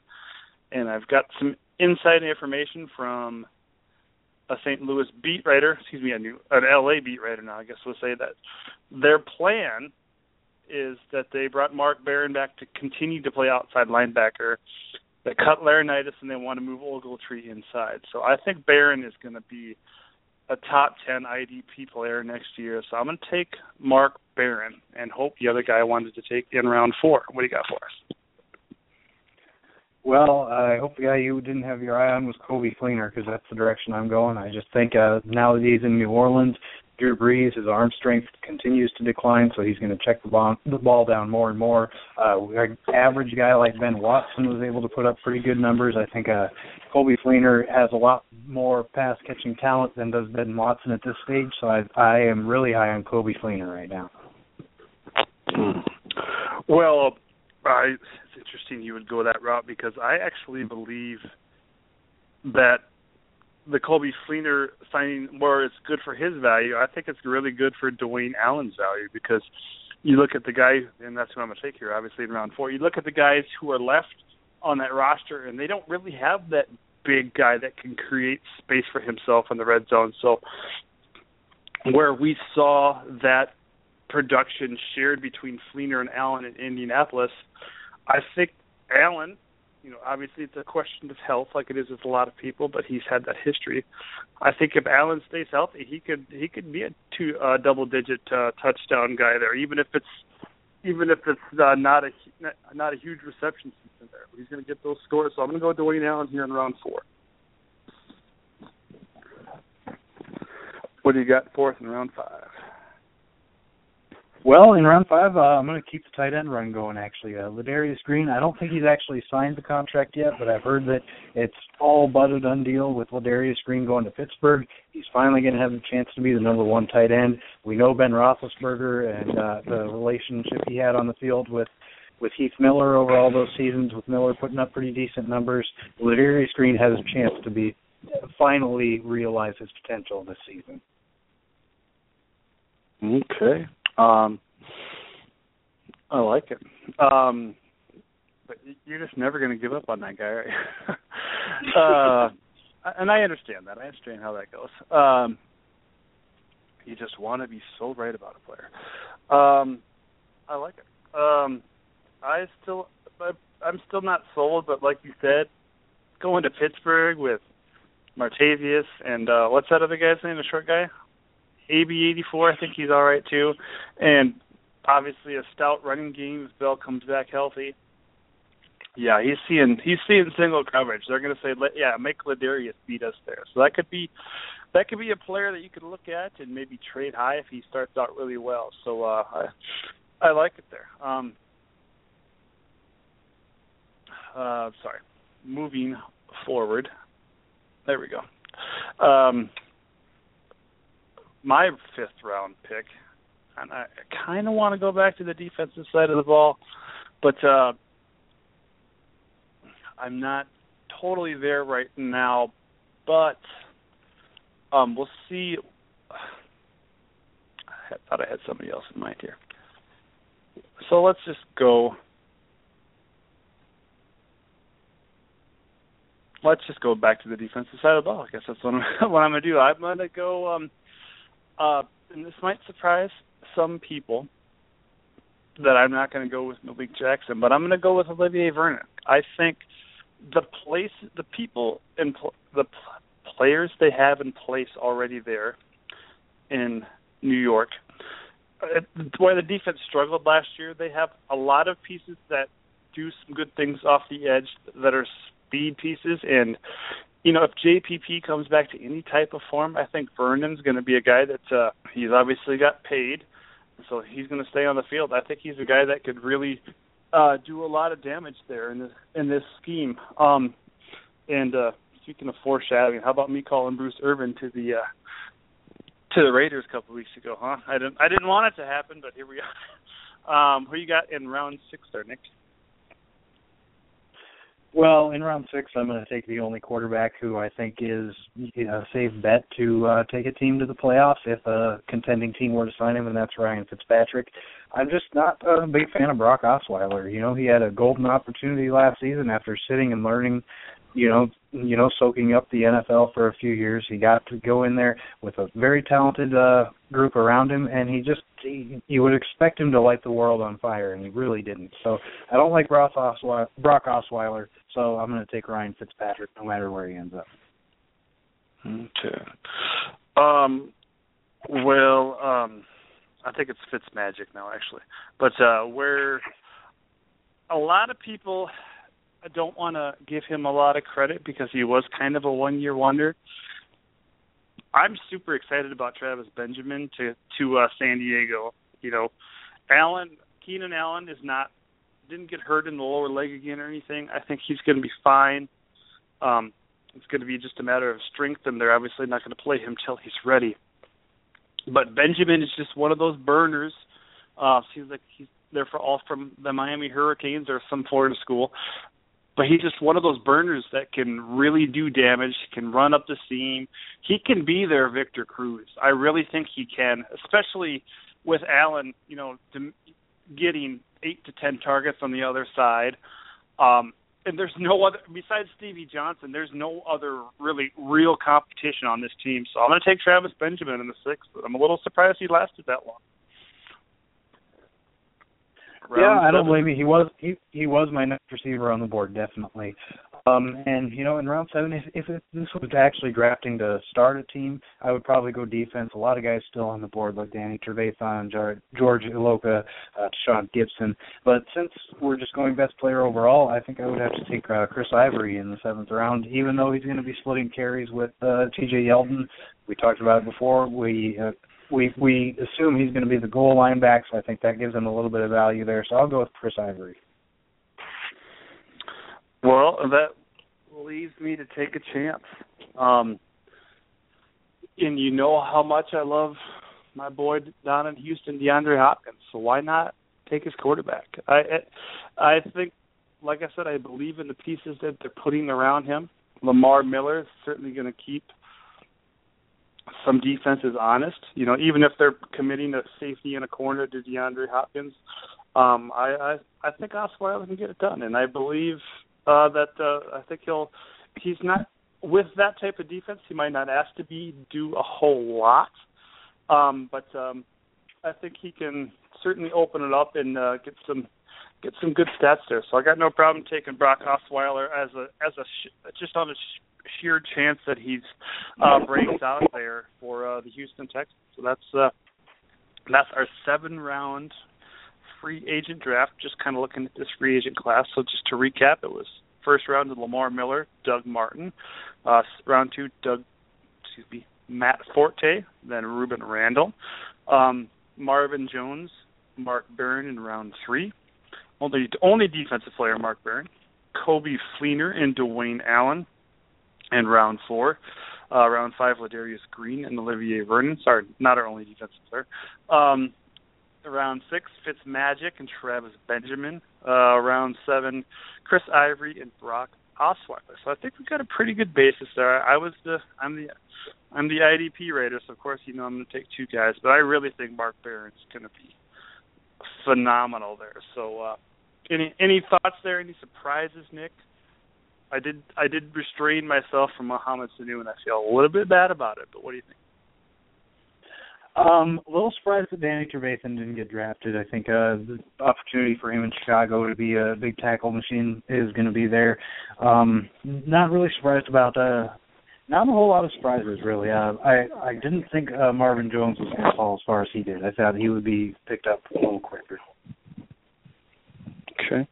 Yeah, I'm just not a fan. I really not. I did think about Trevathan, but with a lot of teams even going to the 4-3, I just feel like there's a lot of linebackers out there that make a lot of tackles, and where I guess I already own Trevathan, so it's not like he's not like Mark Barron where I just felt like I needed to get him. And I know this isn't a real thing, but phone just fell out of my hand. I just think it might be a little bit of a learning curve, even though he's joining John Fox and company. It's not the same type of defense they ran in Denver, so there might be a little bit of a learning curve there. And I really believe in Christian Jones being the head honcho linebacker there for Chicago, where I think he's got a lot of speed, so that might be used in coverage. I think they might trust Trevathan a little bit more in coverage. So, well, I guess we'll leave it at that and move on to our 4-round rookie draft. Again, we're just supplementing the team, not filling out a roster. So, I mean, I guess since you got Lamar Miller and Doug Martin, that means I have to take Ezekiel Elliott, right? No matter. Yeah, I mean, pretty much if you have the number one pick, you're taking Ezekiel Elliott, no matter who you have at running back, unless you're just completely stocked. So, number 2, I'll probably take Laquan Treadwell. He's pretty much, he's got the good size, 6'2", 210 pounds.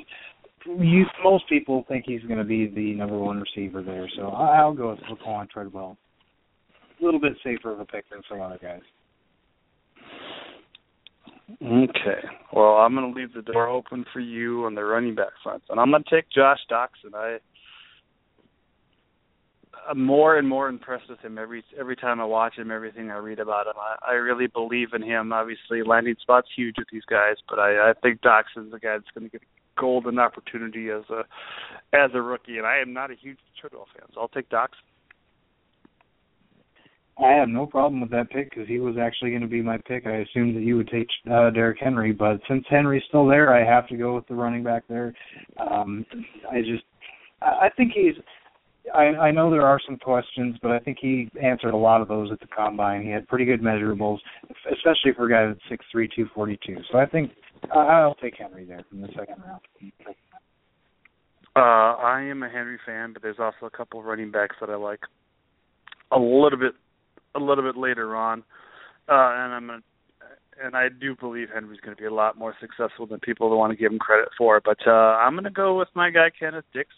I got rookie profile coming out on him on Monday. And DFW, make sure you check that out. We got tons of rookie profiles flowing right now, as well as Luke's free agency article. It's got a great load of content up over the last week or so. So make sure you go back and read those rookie profiles. But Kenneth Dixon is still to come, and I really believe Dixon. He's just an exciting player out of Louisiana Tech. So I'll take Dixon here in round 3. Well, I will follow that up with Corey Coleman. I know Baylor receivers don't have a great track record. Terrence Williams, really, he's been an okay player, but he hasn't really shined like some people thought he would. And he's only 5'11", 190, but I think that's big enough. And I think he's athletic enough. He's going to make it. He'll be better than Terrence Williams in the NFL, I think. Yeah, I agree with you there. I think he's very, very good. And he's going to do some really good things, but that left the door open for me to take the other receiver that I really like, and that's Tyler Boyd. I know he didn't test extremely well like a lot of people hoped, but this guy is so versatile, so good with his feet, so amazing at field awareness and catches with his hands or his body, whatever the situation requires. I love how he adjusts, and he was the real only weapon on this offense, and they used him at running back. I think he even took a couple snaps in a wildcat formation. I mean, this guy, I don't think there's going to be any learning curve. I think whoever is going to take him is going to really thrust him into an exciting role, even if it's not like a wide receiver one role. I think he's going to do some exciting things as a rookie, and his career is just going to build from there. So super happy to get Mr. Tyler Boyd there in the 4th round. What do you think there, Nick? Well, with the final pick, I'm going to go with Carson Wentz, quarterback out of North Dakota State. And it's not so much that I love Carson Wentz. I think he compares. A lot of people compare him, obviously, from small school to Joe Flacco. I think he could have a relatively similar career, stat-wise. Obviously, to win a championship like Flacco has, you got to have a lot of things go right around you. But he's really the only quarterback in this class that I am convinced is going to be a starter. Obviously, some other guys like Goff have a chance to be starters, but Wentz is the only guy who I really have a good feeling about as far as the quarterbacks in this draft. So I have no problem taking him at the end of the 4th round. Okay. Little surprised I didn't take Paul Perkins there. But, you got to build around those young receivers. So if I get Zeke and Dixon, I'm super, super happy. And we'll take some receivers there, too. And obviously nobody's going to get Zeke, Doxson, Kenneth Dixon, Tyler Boyd in their rookie draft unless you have 4 first-round picks. But just a good basis to kind of let you guys know where things are at. And if these are, if the first 8 picks in your rookie draft are Zeke, Treadwell, Doxson, Derrick Henry, Dixon, Coleman, Boyd, and Wentz, I don't think you're going to be surprised. I too, echo your statements on Wentz there. He will be a starter, and even if it's Cleveland, maybe he's hooking up with Josh Gordon. I mean, he's certainly has proven to be a winner, and I think that can have a guy with that much success already under his belt could help an organization, albeit sounds like a huge task if he goes to Cleveland. It's something that I think could be very, very good for them. I still don't agree with a lot of decisions they're making here and there, but if they take Wentz, I'll be very intrigued because he's going to get that opportunity there. I think you could also think he is going to last that long in the draft there. So, any surprises there, Nick, that in that rookie style draft there? I'm a little surprised that you weren't surprised by my Carson Wentz pick, actually. I thought that might have been a little bit of a reach for him, but like I said, he's the only quarterback that I feel comfortable with. So I think it is a little bit of a reach, but if you have a need and you want that maybe you're sitting there with like a Romo and a Breeze and you're pretty stocked at running back and wide receiver, you can take Wentz and maybe trade the rest of your picks for a few complimentary players. I don't think that's bad. When I'm really really trying to figure out who's going to pull that trigger in our 16-team rookie draft, that's going to be really interesting to see where that first quarterback falls off of the board there, and obviously we'll know more with landing spot moving forward after the draft in terms of who's going to get that opportunity. But with a 16-team league, even though it's not a 2-quarterback league, quarterbacks, because it's the best ball, quarterbacks are super super valuable. So if you think there's a guy, and I think this quarterback class is actually pretty deep. There's not 5 or 6 franchise quarterbacks in this league, but there's guys that can be serviceable in 10-team, 12-team leagues. I really think that. I really like Dak Prescott. He's my number 2 quarterback, or excuse me, my number 3 quarterback right now. He might be my number 2 depending on landing spot when all is said and done. But so yeah, I don't think that's bad. But 16-team league, I want some knowledge. I want to know who did a 16-team rookie draft last year and when those quarterbacks started falling off of the board. So that could be interesting. So just to recap, I'll look at Nick's team first here: Lamar Miller, Matt Forte, Marvin Jones, Kobe Fleener, Ladarius Green, Fitzmagic, Ivory, Laquan Treadwell, Derrick Henry, Corey Coleman, and Carson Wentz. So 2 quarterbacks 3 running backs, just 2 wide receivers, and 2 tight ends there for Nick. My team: Martin, Randall, Mark Barron, Dwayne Allen, Olivier Vernon, Travis Benjamin, Osweiler, Zeke, Doxson, Dixon, and Boyd. So 2 running backs, 4 wide receivers, and 1 tight end and a couple of IDP players. So 3 running backs, 4 wide receivers, and a couple IDP guys, and I also got Osweiler there with the quarterback. So I thought that was kind of a fun way to approach the free agency period.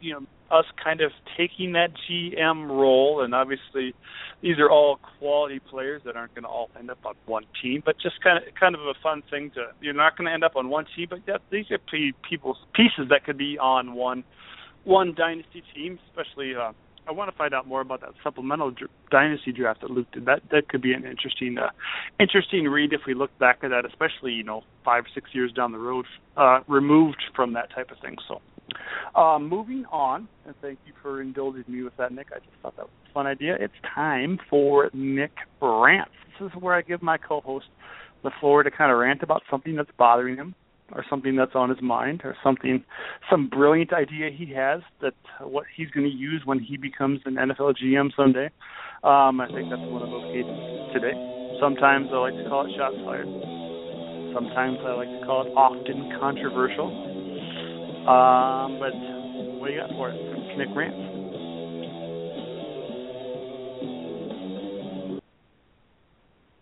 So now that the reigning Super Bowl champions lost Brock Osweiler, who got an $18 million per year contract from Houston, it seems they're left scrambling for a quarterback, being linked to guys like Colin Kaepernick, RG3, and less often Ryan Fitzpatrick. I think Fitzpatrick would be an okay plug for a year or two, but I've heard the other guys mentioned far more frequently. Now, can you picture the Broncos competing for a Super Bowl with either RG3 or Colin Kaepernick? I cannot, not in 2016 anyway. But there is another option, one that nobody's talking about that could have the Broncos competing at perhaps a higher level than last season. If I were in John Elway's shoes, I would sign Kirk Cousins and gladly part ways with the 32nd overall pick this year and in all likelihood a late first-rounder next year. Cousins completed nearly 70% of his passes last season for over 4,100 yards, 29 touchdowns, and only 11 interceptions. He had 7 300-yard games, 3 4-touchdown games, and 2 more games with 3 touchdowns. He only had 1 interception over the last 6 games of the regular season. Now, if Osweiler, who only had 1 300-yard game, is worth $18 million per season, or even the $16 million that Denver offered him, then Cousins surely has to be worth $20 million a year, right? He may even take less money to have the chance to move to a more successful organization. Now, of course, Washington would have the chance to match any offer, so Denver would need a poison pill in the contract. Maybe add a clause that says if over 80% of his games are played under 5,000 feet elevation, then he's owed $10 million bonus every year. The Mile High City wouldn't have to worry about the Skins paying $30 million a year for Kirk Cousins. And remember, team president John Elway and head coach Kubiak both played under Cousins' former coach Mike Shanahan. So not only would he be familiar with the scheme, but Shanahan recently stated his belief that Kirk is a guy you can win a Super Bowl with. Now, maybe there's some animosity I don't know about between Shanahan and Elway, and John Elway just wants to bring in RG3 to prove Mike Shanahan wrong. I don't know. But to me, the smart move and the only chance they have of repeating is to make a move to try to get Kirk Cousins. What do you think about that, Josh? I don't know. I wouldn't dismiss Colin Kaepernick, where I see your point, and it's a very good point to get Cousins thrown to Demaryius Thomas and Emmanuel Sanders, and, of course, Virgil Green, where that's certainly an upgrade. I mean, Kaepernick went to the Super Bowl with Michael Crabtree, Mario Manningham as the number 2 guy with receptions on that team. And he also had Vernon Davis. I mean, that was the year that he wasn't the full-time starter, and he was just 5-2 and took this team to the Super Bowl. So I think Kaepernick, where he'd probably come maybe a little bit cheaper than that because he wouldn't have to match the offer, and I think San Francisco might be okay with getting rid of him, even though we've heard otherwise. I just think, why not? You got, not only do you have a guy that can be a little more mobile, he's going to have an upgrade at wide receivers, and his mobility, whether you are against it or not, is going to eat clock. And with a great defense like that, why would you not want somebody like that? I mean, his top receivers that year they went to the Super Bowl were Michael Crabtree had 85 receptions. The next is Mario Manningham with 42, and then Vernon Davis with 41. They also had Randy Moss that year, who only had 28 receptions. But I just think that given that group two tandem of wide receivers, I'd be really interested to see what Colin Kaepernick could do. And obviously he's not going to wear number 7. That would be too much. But maybe he can wear number 77 or 17, just to really stick it to Osweiler there. But I don't know. I see your point, but Kaepernick might be cheaper, and he's a little bit more proven. I mean, the guy has Super Bowl, or not Super Bowl. He went to the Super Bowl, but he's got playoff wins under his belt there. So, good point is always there on Nick Rance though as well. But yeah, Kaepernick 4-2 in the playoffs. So it's time for some IDP. Plant your flag or wash your hands. Eric Weddle, what do you think, Nick? Old man Weddle said he wants to play 3 to 5 more seasons. That's crazy. But, he's a guy that plays all the DB positions, except for maybe, the outside corner route. But he can match up with guys in the nickel, and he can cover a tight end. He can do the single high, and he can be that strong safety in the box too. So he certainly has value to a team. I just don't know if it's going to translate into IDP value at this point in his career. What do you think? I think it will. He only turned 31 in January. His numbers were down last year, but that sometimes happens when players are disgruntled with their situation the way he was there in San Diego. In 2013 and 2014, he had 114 and 115 tackles. He's a guy who would plant my flag in. I think, he wants to play for 3 to 5 more years. I would say he would have put up productive IDP numbers for another 2 to 3 years. Yeah, I just don't know if it's going to be... I don't know. With so many young safeties out there, like the Deion Buchanan, guys that I think they're going to be better, like Calvin Pryor, there's still Malcolm Jenkins out there. I'm not sure. I just don't know. The next guy up for bid here is Mr. William Moore, also going to be 31 here in May. Been a Falcon his whole career, Nick. Is he going to be able to step away and be productive somewhere else? He's had a bit of a drawback the last couple of years, but he's only played in 18 games the last 2 seasons. What do you think? Well, when I look at players who get cut by their teams, I try to see how much of a cap hit the team takes in dead money compared to what they saved. And in William Moore's case, they took a $3.3 million cap hit and only saved $3.2 million. So that's a big red flag to me, especially for a 31-year-old who's missed 14 games over the last 2 years. I'm washing my hands of William Moore.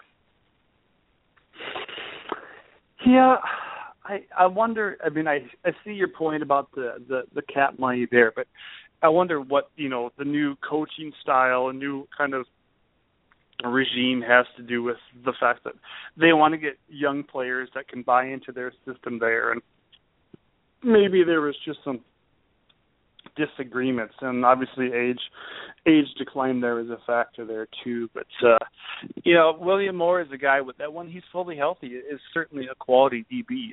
If where he ends up playing might change your stance on him, because if he went to Oakland, I would be super excited, and I would certainly consider him, for my IDP, because he's a guy that's going to be around at the end of the startups. He'll be around there in those 30th rounds. So I'm temporarily washing my hands, planting my flag and hoping he ends up someplace. Did Cincinnati really sign Pac-Man Jones back today? What the hell? I mean, that's got to be the biggest surprise of the day. I know it's kind of low-level news, and it's not necessarily IDP news because he's a cornerback, but when he's playing, he does produce decent numbers for a cornerback. But really bring him back? Come on. What do you think? Yeah, I mean, he's going to be 33 this season. He's only missed 2 games over the last 4 years, but really 33, and we see a lot of older cornerbacks switch to safety. Pac-Man's only 5'10", 180 pounds, so I don't think that Adam Jones has the safety switch in him. I'm going to wash my hands. I figure, especially with corners, it's better to get rid of them a year too early than a year too late. Yeah, corner's that weirdly weird position there in IDP where you could really find a guy every week, maybe on the waiver wire that can help you out. So, yeah, I'm washing my hands, but I just more or less just totally surprised that after what happened last year in the playoffs that they would even think about bringing him back. Stephen Tulloch, still without a team there, getting up there in age around the 30 mark. Nick, what do you think about that linebacker, former Detroit Lion? Well, he had over 100 tackles last year, just like he has every year but one since 2009. Like you mentioned, 31 years old. He lost the 3-down duties last year, but I think as long as he's a first and second down middle linebacker or inside linebacker, wherever his new home ends up being, I think he can still be an IDP contributor. I'd plant my flag as long as he ends up being a starter wherever he's at. Yeah, and, he'd bounce back after tearing his knee up, too, which I think should not – you should note that he has that knee on his resume, but it's also noteworthy that he recovered from it very, very well. So, I think he's a guy that, if he's going to a place, he's not going to sign for, to some really crappy team just to do whatever. He's going to go to someplace to be a contender. Nick Perry, now this guy is still young, hasn't really ever seen full starting duties, but what do you think about the former USC Trojan there? Like you said, a former first-round pick, but he's never had more than 31 tackles in a season or more than 4 sacks in a year, so I just don't see any appeal here, really. I'm washing my hands if you hadn't already. Yeah, he's an intriguing player because I think he's the linebacker, DN kind of hybrid there at 6'3", 271. But unless he goes somewhere, like Atlanta would be interesting to see how they would use a player like that. But I don't know. He's got 12 career sacks. I don't think he's a guy that you're going to draft. He's certainly a player to watch in the waiver wire and really watch after he gets that landing spot. Because if he becomes a full-time starter somewhere, he could certainly help you out there. Charles Johnson, defensive end Charles Johnson, still without a team there. Nick, what do you think? Is he? I could have sworn he re-signed with the Carolina Panthers. Oh, okay. I'm sorry. Go ahead. Let me double check on that. Assuming he did, and I'm bringing the page up right now, he was hurt for part of 2015. He only had 1 sack in 9 games and 12 tackles in the regular season. But in the postseason, he had 3 sacks. Proof he can still be an impact player. He's going to be 30 years old this year. I don't know if he can match his career high with 12.5 sacks like he had in 2012, but I think he should bounce back to his 2014 numbers at least, when he had 41 tackles and 8.5 sacks. I would plant my flag. And yes, he re-signed a 1-year, $3 million deal with Carolina. Mm-hmm. And with Kona Ely emerging, I think Thomas Davis has got a couple decent years left in him, and potentially Shaq Thompson playing behind him. The opportunities there for him to see not to see too many double teams there. That's not a bad call there, Nick. I think I'll agree with you there. It's just because he hasn't totally fallen off. Mario Williams. Now, Buffalo asked him to do some ridiculous things last year, and maybe Miami would just say, go get the pass rusher or go get the passer. And obviously that's probably what they're going to do with Williams now that Vernon is elsewhere. But I'm just not sold on him. Where I really liked him there for a while, I'm not positive what he has left in the tank. He seemed to sign somewhat of a decent deal. I was surprised the money that he settled for there. But what do you think? Well, he was a horrible fit in Buffalo's 3-4 defense. Rex Ryan should have just cut him when he got the job there. But when he was used correctly, Williams had 3 straight years with double-digit sacks before 2015.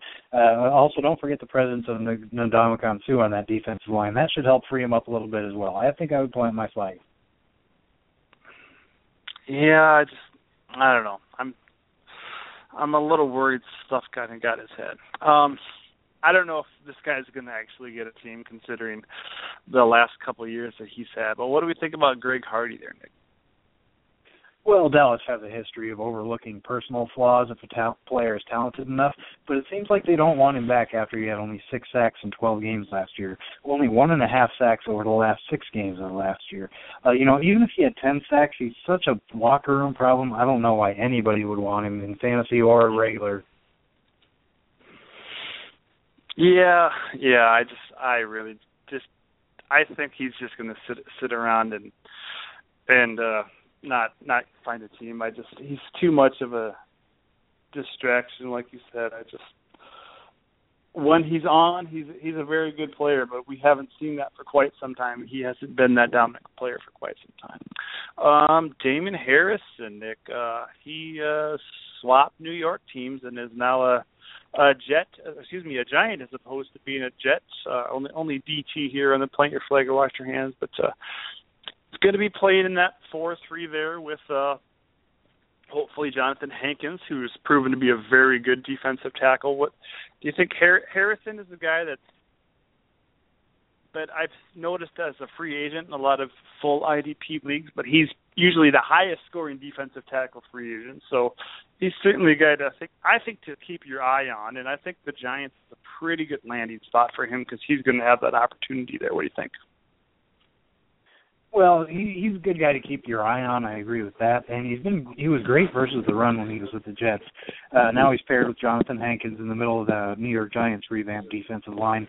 The 72 tackles he had last year looks great on paper, but I wonder how much of that was due to teams doubling the Jets' other more talented defensive linemen.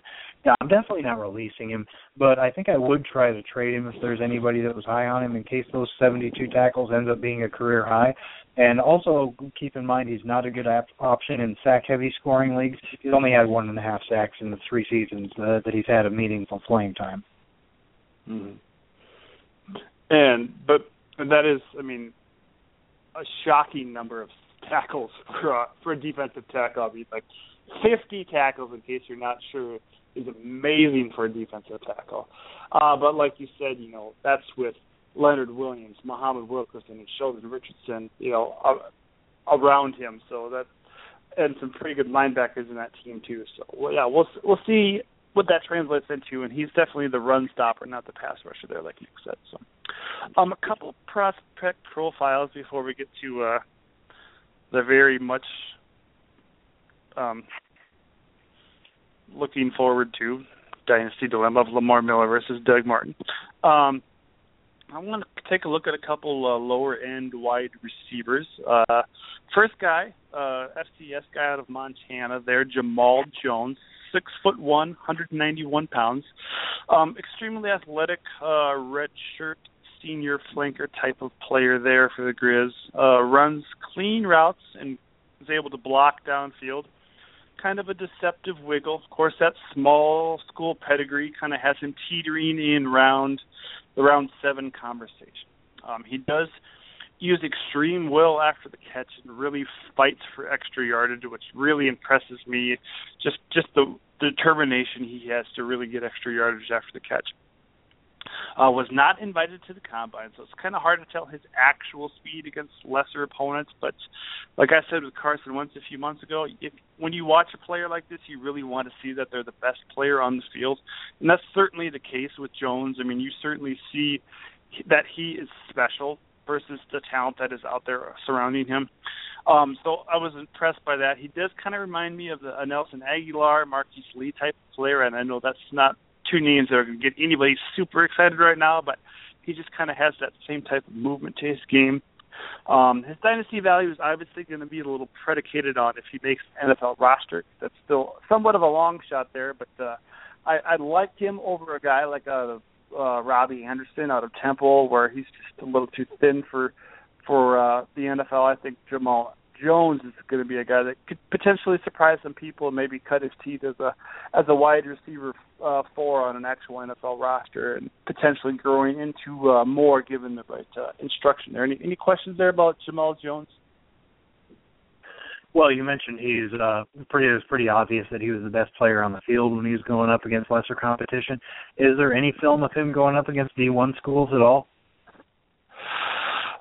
Not that I have found yet. I just kind of stumbled upon him the other day, and I was really intrigued by the film. And there is film with him on Draft Breakdown going against North Dakota State, Carson Wentz's team. So that's that's the cream of the crop as far as that level of talent at the college level goes. And he certainly put up some decent plays and some good numbers in that game. So that's certainly a game that you could watch. I'm not sure if there's any other full games that you could find on him on YouTube, but certainly an intriguing player. But like I said, he's certainly a long shot to get drafted, and maybe 7th rounder at best. Kiaris Garrett out of Tulsa. 6'4", 221 pounds. Love the size there. Silky smooth, very much like a gazelle in the open field. His long strides gain separation. His long arms are kind of just indefensible versus DBs that are shorter than him. A hands catcher, but he can also adjust on the fly to the situation, which I really like about Garrett there. Has shown a little bit too much emotion at times. He's gotten some personal foul penalties, which kind of maybe a slight little red flag. He does remind me of Martavius Bryant, and just kind of his, like I said earlier, his silky smoothness. I don't think he's going to be that good, but he just kind of has that smoothness to his game. He uses his length very well, and he uses his length really well and knows how to get open downfield. Love the hands and size combo, and that's in his 4.53 40 time is a very respectable compared to the rest of the class. It's top 15 in terms of this wide receiver class. It's not an overly fast wide receiver class. We got Will Fuller there at the top, but Garrett is just an intriguing player, and again, the competition level isn't the greatest, but very intriguing to me. I believe he has the juice to play on the outside and be that physical wide receiver that can go against top quarterbacks. His job won't be easy early on, and I don't think he's going to be instant success by any means, but he's a player that, 3 years from now, I think people will be excited about if he's in the right situation. Any questions there about Kiara? I think it's Kiaris Garrett there out of Tulsa. Well, you mentioned the fact that he's got some kind of long strides, and sometimes that raises some question marks as far as, are they agile enough? Do you think he's got the agility enough to be like a possession type of receiver, or is he just pretty much a go-route type of guy? No, I think he does. I mean, when you see him get that long strides, it's because he's running up a pattern downfield. I think he's has that ability to make those nice cuts to where it's maybe not as pretty as some of those shorter guys that can do the turn on a dime thing. I think he's a guy that can do that, and because of his length, he doesn't need a whole lot of separation to kick the ball because he just uses it so well. So, very intriguing player to me. So, it's time for our our last Dynasty Dilemma for the day, and then we will bid you farewell. And I want to say, I forgot to say it earlier, but I'm getting together with Mr. Mike Krafik tomorrow as my wife is out of town, and we are going to do a little cute rookie QB podcast. I'm going to also talk about some tight ends and some offensive linemen. So if you're not excited about that, I'm only going to talk about it. Kind of get you going here with these rookie primer podcasts, and I just have an extra night here to myself, so I'm going to hit it up with Mike there as we talk about some rookie quarterbacks. So make sure you check that out tomorrow night. We're going to start at the same time that we did tonight. But let's talk about Mr. Lamar Miller versus Doug Martin. Nick had the opportunity to go first, so let's take a quick breath, and Nick will hit us up with what he has on Lamar Miller, even though we've been there several times in this podcast already in both of these guys. So we're going to set the record straight here. The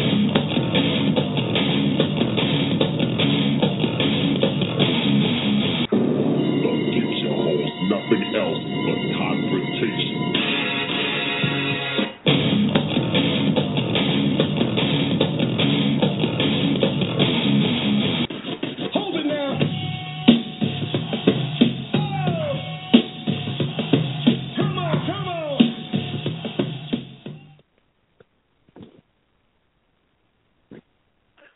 Well, with Lamar Miller, let's start with the fun Maui fact, since that's where I'm at. There's a bush called the Silver Sword. The only place on Earth that it's found is on Maui, in and around the crater at the top of the volcano called Haleakala at 10,000 feet above sea level. A few square miles is the only place in the world this bush is found. So it's pretty rare. But that's not as rare as a top free agent running back that as an NFL GM I would actually pay market price for. But to me, Lamar Miller is that kind of running back in my eyes. First off, he's only going to be 25 this season, so he should have 4 to 5 solid seasons left. Plus, he hasn't been rode into the ground. He's only had 638 carries in his 4 seasons. His career high was only 216 carries, and he hasn't missed a game in the last 3 seasons. So for 4 years, $26 million, I think that's a free agent steal. But there's 2 really big reasons to love about him. First, his yards per carry.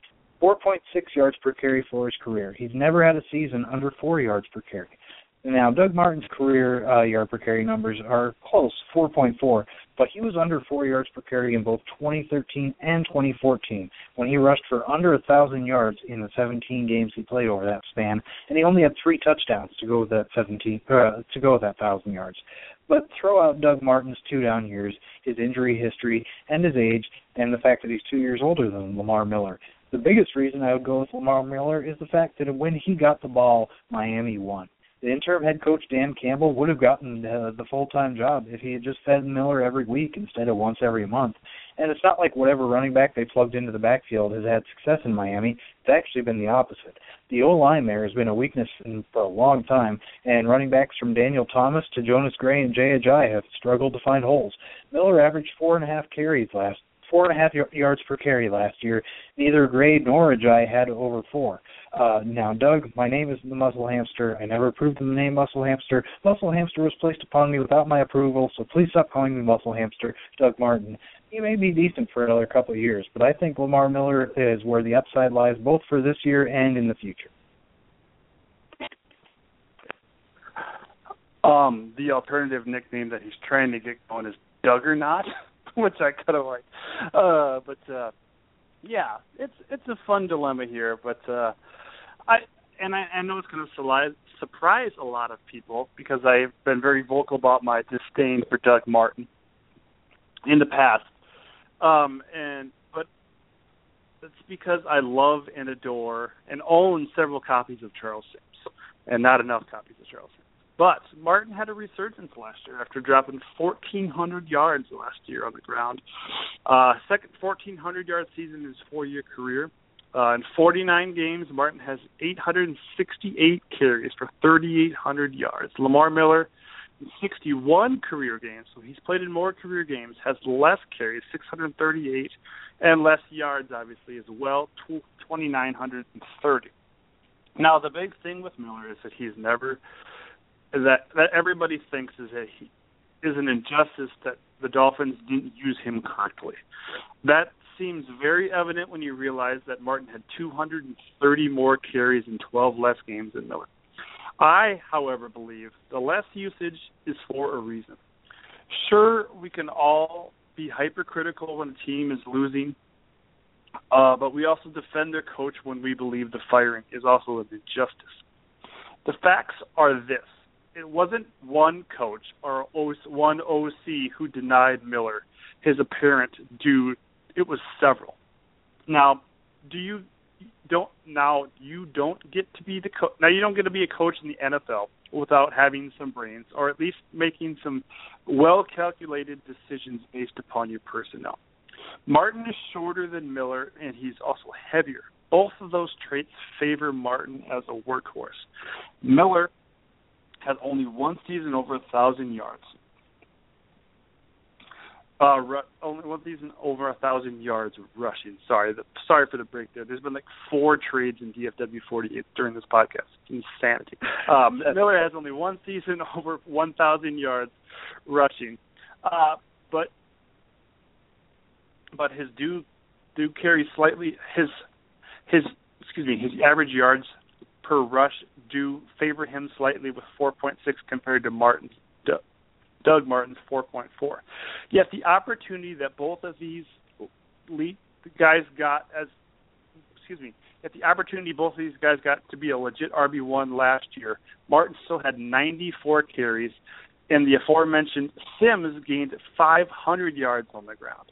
So not only did Martin get more carries, this offense is built around it, and Martin did that with a very quality running back behind him. They had trusted him that much more. Miller did have 14 more receptions than Martin, but Martin still recorded 33 receptions with the ultra-talented Sims recording 51.